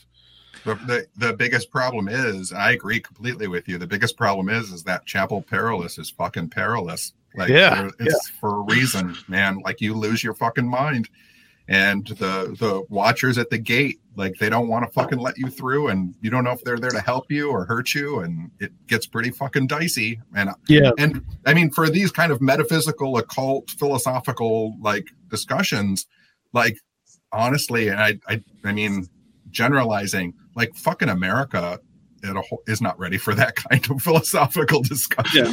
Like, we were not, as a country, we were not raised to understand Chapel Perilous and deep rooted philosophies of the mind. Like, my parents, living with them, I watch my mom with her dementia, and the thing that's unbelievable to me is that the only thing that she ever really remembers is money. Where's my money? And do I have to go to work? Like, that's what's so deeply embedded in her brain. That's the thing that doesn't go away. Sometimes she doesn't remember who I am, but she wakes up every morning asking if she has to go to work. Wow. Yeah. How fucking terrible as a society that's the way that people have become programmed. Yeah. Well, and now that this is disrupting it, all these people have a lot of time they didn't have. Yeah, that's the thing. And Aaron mentioned this, and I'm really interested to know how many other of you guys have experienced this. I try to avoid Facebook because it's just like awful. But obviously I accumulated a lot of friends from like high school and shit, and college, mostly high school. But the point being that like what really blew my mind was like people I knew were getting indoctrinated into this, where it was like these were just people that I was kind of knew following on the fringes through Twitter. I mostly stay on Twitter nowadays, so that's where I follow a lot of QAnon watchdog accounts like Travis View and a few of those other folks. So that's where I see like complete strangers who are really mixed up in this stuff. But then I go on Facebook and it's like a woman I went to high school with, and another person I knew from when I was in high, like 2 or 3 or 4 people I went to high school with, like sharing like Plandemic and sharing that Save the Children thing. And I'm like, I know this person. And like one of them, it was like I hadn't checked in on her in a while, and I was like, her thing came up, and I was like, what the hell? And like I went to the page, and it was crazy because you could like trace it back. You know, you look at people's timelines on their page. You like go back to like February, March. All of a sudden, it was like this switch went off, and it was just this flood of fucking Plandemic shit. Like as soon as the lockdown started, and it was like, oh, she lost her fucking mind, dude. This is crazy. And I really like, because I like to troll people. Like, I'm a lighthearted social media troll. So like, I really wanted to just post like, hey, Susan. We'll say it's not her name, but hey, Susan. I just wanted to know, like, when the fuck did you lose your mind? Like, what the fuck happened to you? Like, seriously, I literally like, I wouldn't call myself a professional conspiracy theorist, but like, I'm a professional in the world of conspiracy. Listen to me. You're fucking crazy. This is not like the avenue you want to go down. Please trust me. I've been studying conspiracy theory for like a decade plus. Just don't do this. But you don't want to get involved because they're already so indoctrinated and so they're such true believers. Like Aaron was saying. Well, yeah, like, it's and I've especially come to this point. You can't even rationalize with them.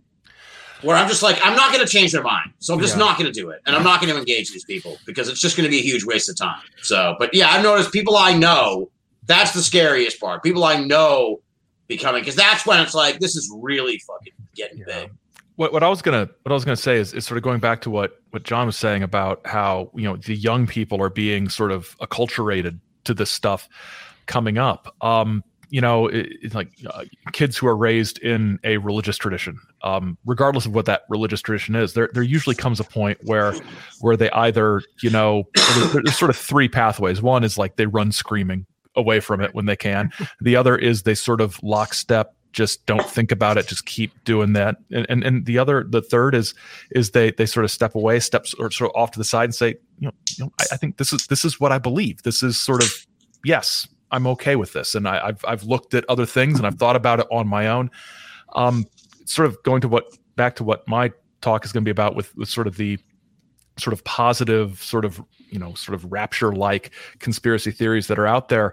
I don't think we've had another time where so many conspiracy theories like the sort of hardcore UFO disclosure and QAnon and NESARA type stuff. I don't think we've had as many sort of almost salvation-oriented conspiracy theories. So they're much more like, traditional salvation-oriented religions, as more so than they used to be. I mean, nobody's gonna, fewer people are going to just like go all in on, yep, gonna haul me off to a FEMA camp, just might as well lean into it. But if they're gonna cancel out all my student loans and all my credit cards, and the bad guys are finally going to Gitmo and everything's gonna be fine, I can believe in this, and this is a heaven that I can experience without dying, and I just got to hold on until it happens. I mean, we're already partway there with all the great people that are in office and in power right now, and they're gonna clean things up, and everything is gonna be fine. Everything is finally gonna be fine for people like me.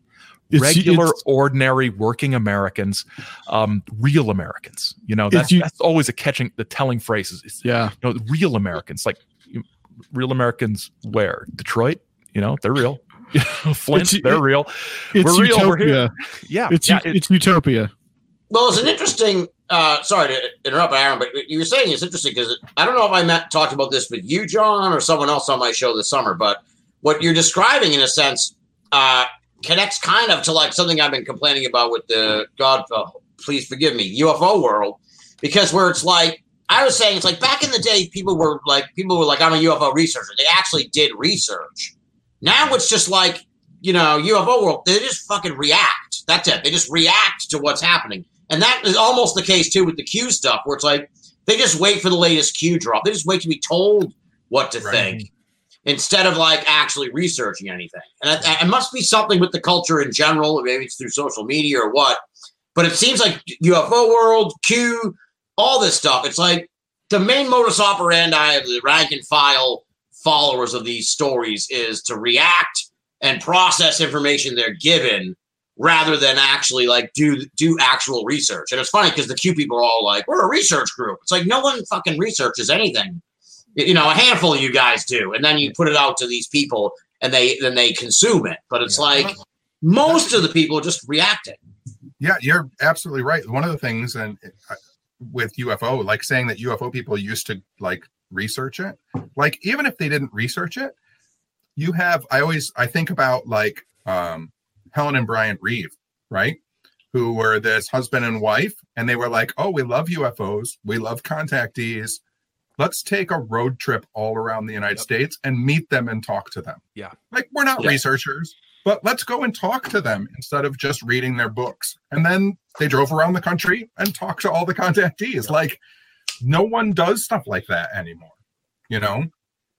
Yeah. And well, I think part of the reason is the nature of the experiencer has changed, and sort of the experiencer that gets the attention now. It's not so much the abductee or even the abduction researcher or the contactee. It's the person who says they have some sort of connection to the official world that they can't tell you about, but I will dribble out information to you. And you need to trust me. And no, I won't answer your questions. And no, I won't talk to you because you need to watch my show on the History Channel and buy my book. And buy my book. And come to my talk where I will not take questions. And I will be standing here in my bulletproof vest and my goatee. And I will be, telling you about the 5 different jobs I may or may not have had at the Pentagon. So it's... Or if you're Stephen Greer, lock everybody in the room and make them listen to your lecture. Oh man, it's not too different from some of the evangelical glory barn churches. We're going to lock the doors and take the collection until we get enough. Then you can all go home. It's that sort of thing.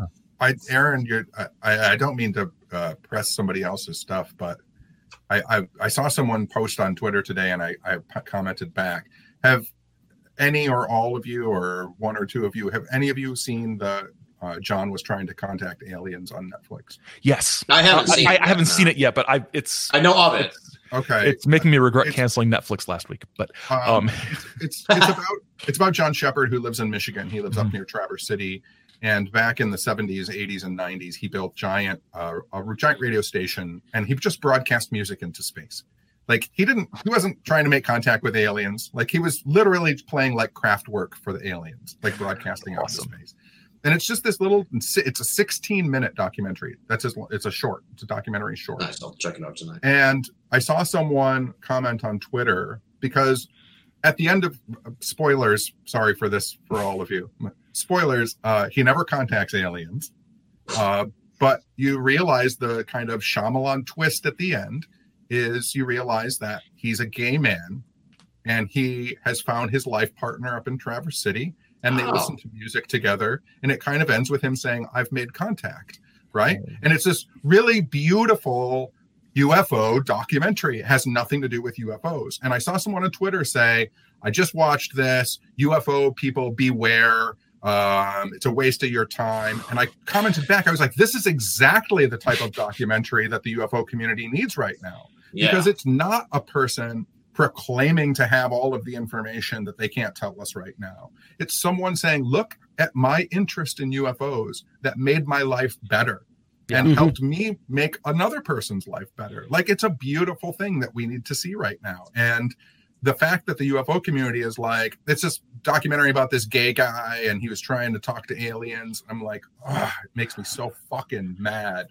Yeah. It's like a documentary like Farewell Good Brothers from back in the 90s. Were there when they probably the last time some of these were seen a lot. We're seen alive. That sounds grim. We're filmed and interviewed. But you watch it and this is a slice not just of UFO history. This is a slice of Americana. This is a slice of sort of outsider art. It's people's lives that they've like the Mengers, that this whole soap opera. It's a soap opera. The Menger story should be an HBO series. It should be. Absolutely. I'll write it. I'll get my union card. I'll do whatever it takes. I will write the series. But in something like that today, it would just be, you'd have sort of the hardcore sort of career skeptics on the one side saying, well, we all know that the contactees were liars and scammers and grifters. And then on the other side, be like, well, I didn't think there was really enough about the reality of the aliens and what we know about the aliens. And, lost in all of this would be, here are, 8, 10 interesting stories about interesting people and their lives and their beliefs and how they saw the world around them. And you're so blinded by your anti-UFO-ness or your pro-UFO cover-upness that you can't see like the reality of what this phenomenon is, which is individual experiences and how people have dealt with these experiences and expressed them and how that's affected the culture around them. And I think how whether or not that they were true, the brothers, the Space Brothers, whether or not they were real, preached all the same thing, which was try and get along. Right. The world is very precious. Right. Work with each other. That's why I like Buck Nelson so much. His story is so crazy, but it's so beautiful. It's this lonely man who all of a sudden has friends and is holding UFO conferences and people are talking and laughing and commiserating. And he's building what the Space Brothers, were preaching. Yes. He's built a community. Yes. It's funny you mentioned Buck Nelson because that came up in the first segment too with Buck Nelson. Oh yeah. Yeah, it did. Not in a good light though. Hey, Bo the dog is awesome. There's a dog named Bo in it. Everybody shut up. It's awesome. Oh, that's right. Okay. Bo was the dog and little Bucky was the spaceman. Little Bucky is the spaceman. Yeah. Okay. Excellent. Guys, thank you. Go ahead, John. Here, I have an original copy of Buck Nelson's book. I actually have 3. Oh, hell yeah. Nice. If anybody wants one, I'll think of a number now between 1 and 10. If you want to play the game, make your number guess now. 6. 7. 4. 2. It was 8. Oh, shoot. So that was what I was going to say. Tim, is that you? Are you highest? Who was highest? Guess, yeah. I was 7. Yeah, I guess. Yeah. All right. Tim gets Buck Nelson's book. All right. Hey. Awesome. Hey, Tim, wasn't there a surprise? Yes. Tonight? All right. Yeah, I was going to mention that before we wrapped it up. Aaron will appreciate this. In true pro wrestling form, we want people to tune in to the big Strange Realities conference the end of September, 25th, 26th, 27th. And I was asking you, that's why I was bothering you about when we're going to do these group chats. What I was talking about with you last night, Adam, was like one of the things I really loved last year, and I do love about these conferences, is the hangout. And especially like the downtime, and Aaron experienced this too when we were in Canada, and John too when we were in Portland. So I've hung out with all you guys at different conferences. But I really just loved we would go to like grocery stores a couple of times with Aaron and you guys at Spirit Normal. We went to the grocery store to pick up shit. So and it's always kind of find weird stuff. So I was at the grocery store a while ago and I got these, and we're not opening them tonight. We're going to open them at the Strange Reality Conference. This blew my mind, and I'm really interested in what this might be. Okay, this is Captain Crunch Smart Food Popcorn. Yeah, I know, right? There you go. That's messed up. Crunch Berries. That's weird. Yeah, it's Smart Food. There we go. Okay, Smart Food Captain Crunch Berries Popcorn Mix. And I don't know what, I think they put Crunch Berries in with the regular Smart Food. I don't think it's like Captain Crunch Berry Smart Food flavor, but this was like on a display right at the end of the aisle when I was checking out. And I'm like, what the hell's going on in Massachusetts, Tim? What's going on out there? It's that legalization, I think, has led to that. This is grim. You see, it's a limited time flavor. So I got a bag, and we're going to open it when we do one of the group chats over Strange Realities Conference. And I'll open those up, nice. At the event. You're a test market, and because you bought that, this is going to roll out all across the damn country. It's well, like have me to thank for you see. By the way, you can all thank me because when I was in high school and they test marketed strawberry Pepsi in my town, I encouraged people to avoid it at all costs because what the hell. You have me to thank for the lack of strawberry Pepsi in your lives. But now we're going to have Captain Crunch flavored popcorn because of Banal here. And, I just talked about on Twitter. I gave a thumbs down to someone had me try a hot dog water martini. Yeah, I saw you mentioned something like that. Yeah. So you take the water that you boil a hot dog in and add gin to it. It's not great. No. Yeah, that sounds terrible.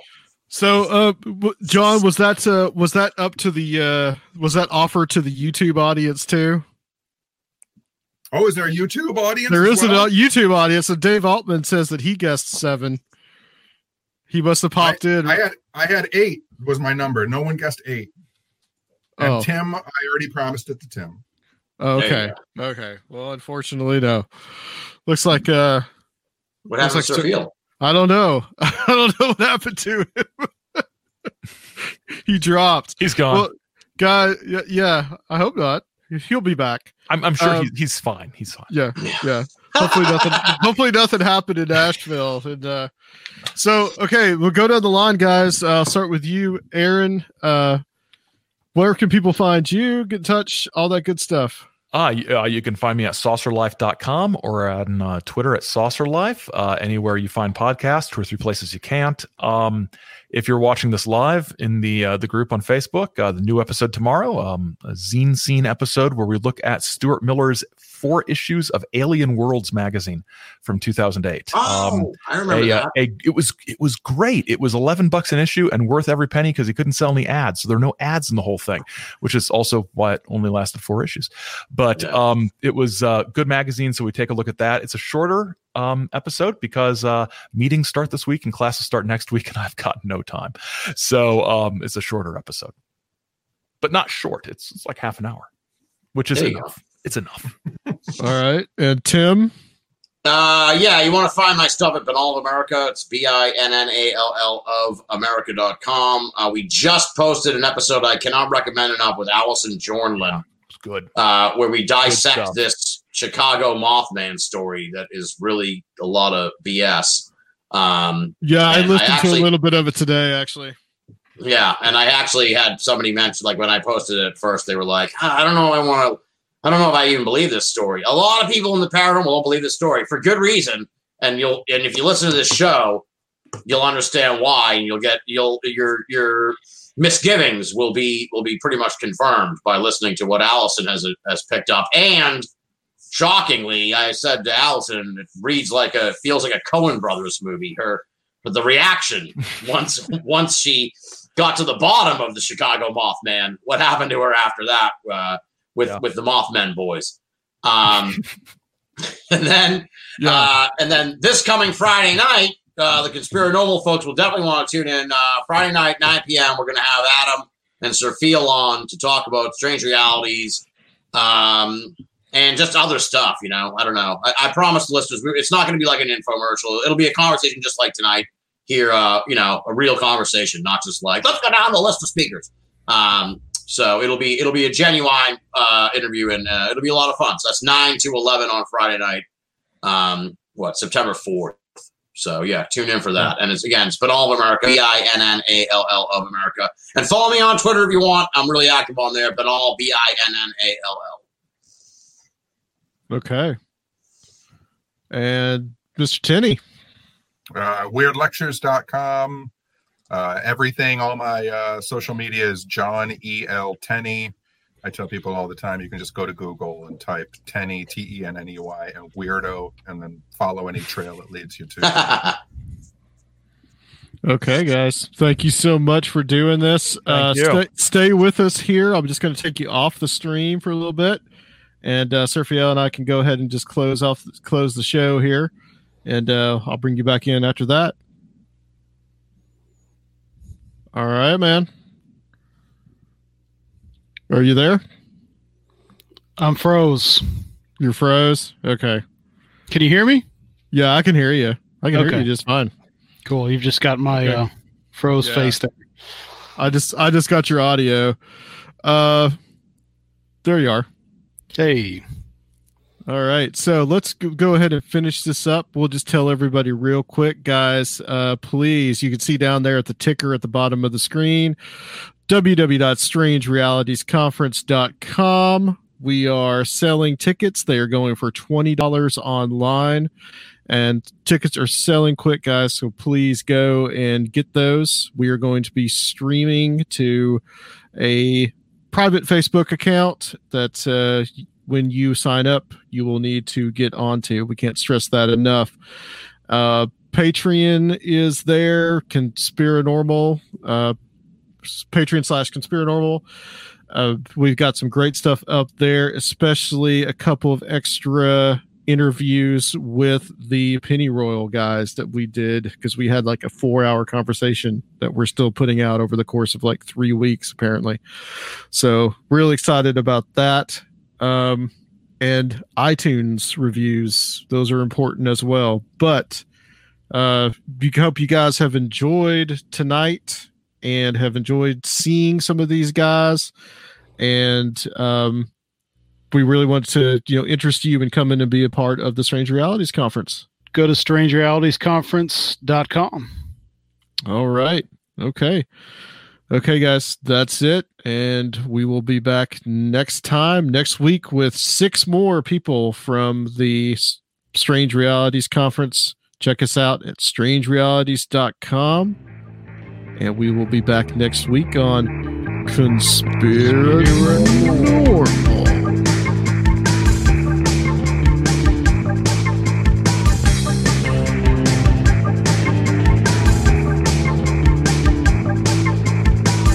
If you would like to help the show, please consider becoming a Patreon at www.patreon.com/conspiranormal or leave a one-time donation at conspiranormal.com. And please check out our YouTube channel, Conspiranormal Podcast.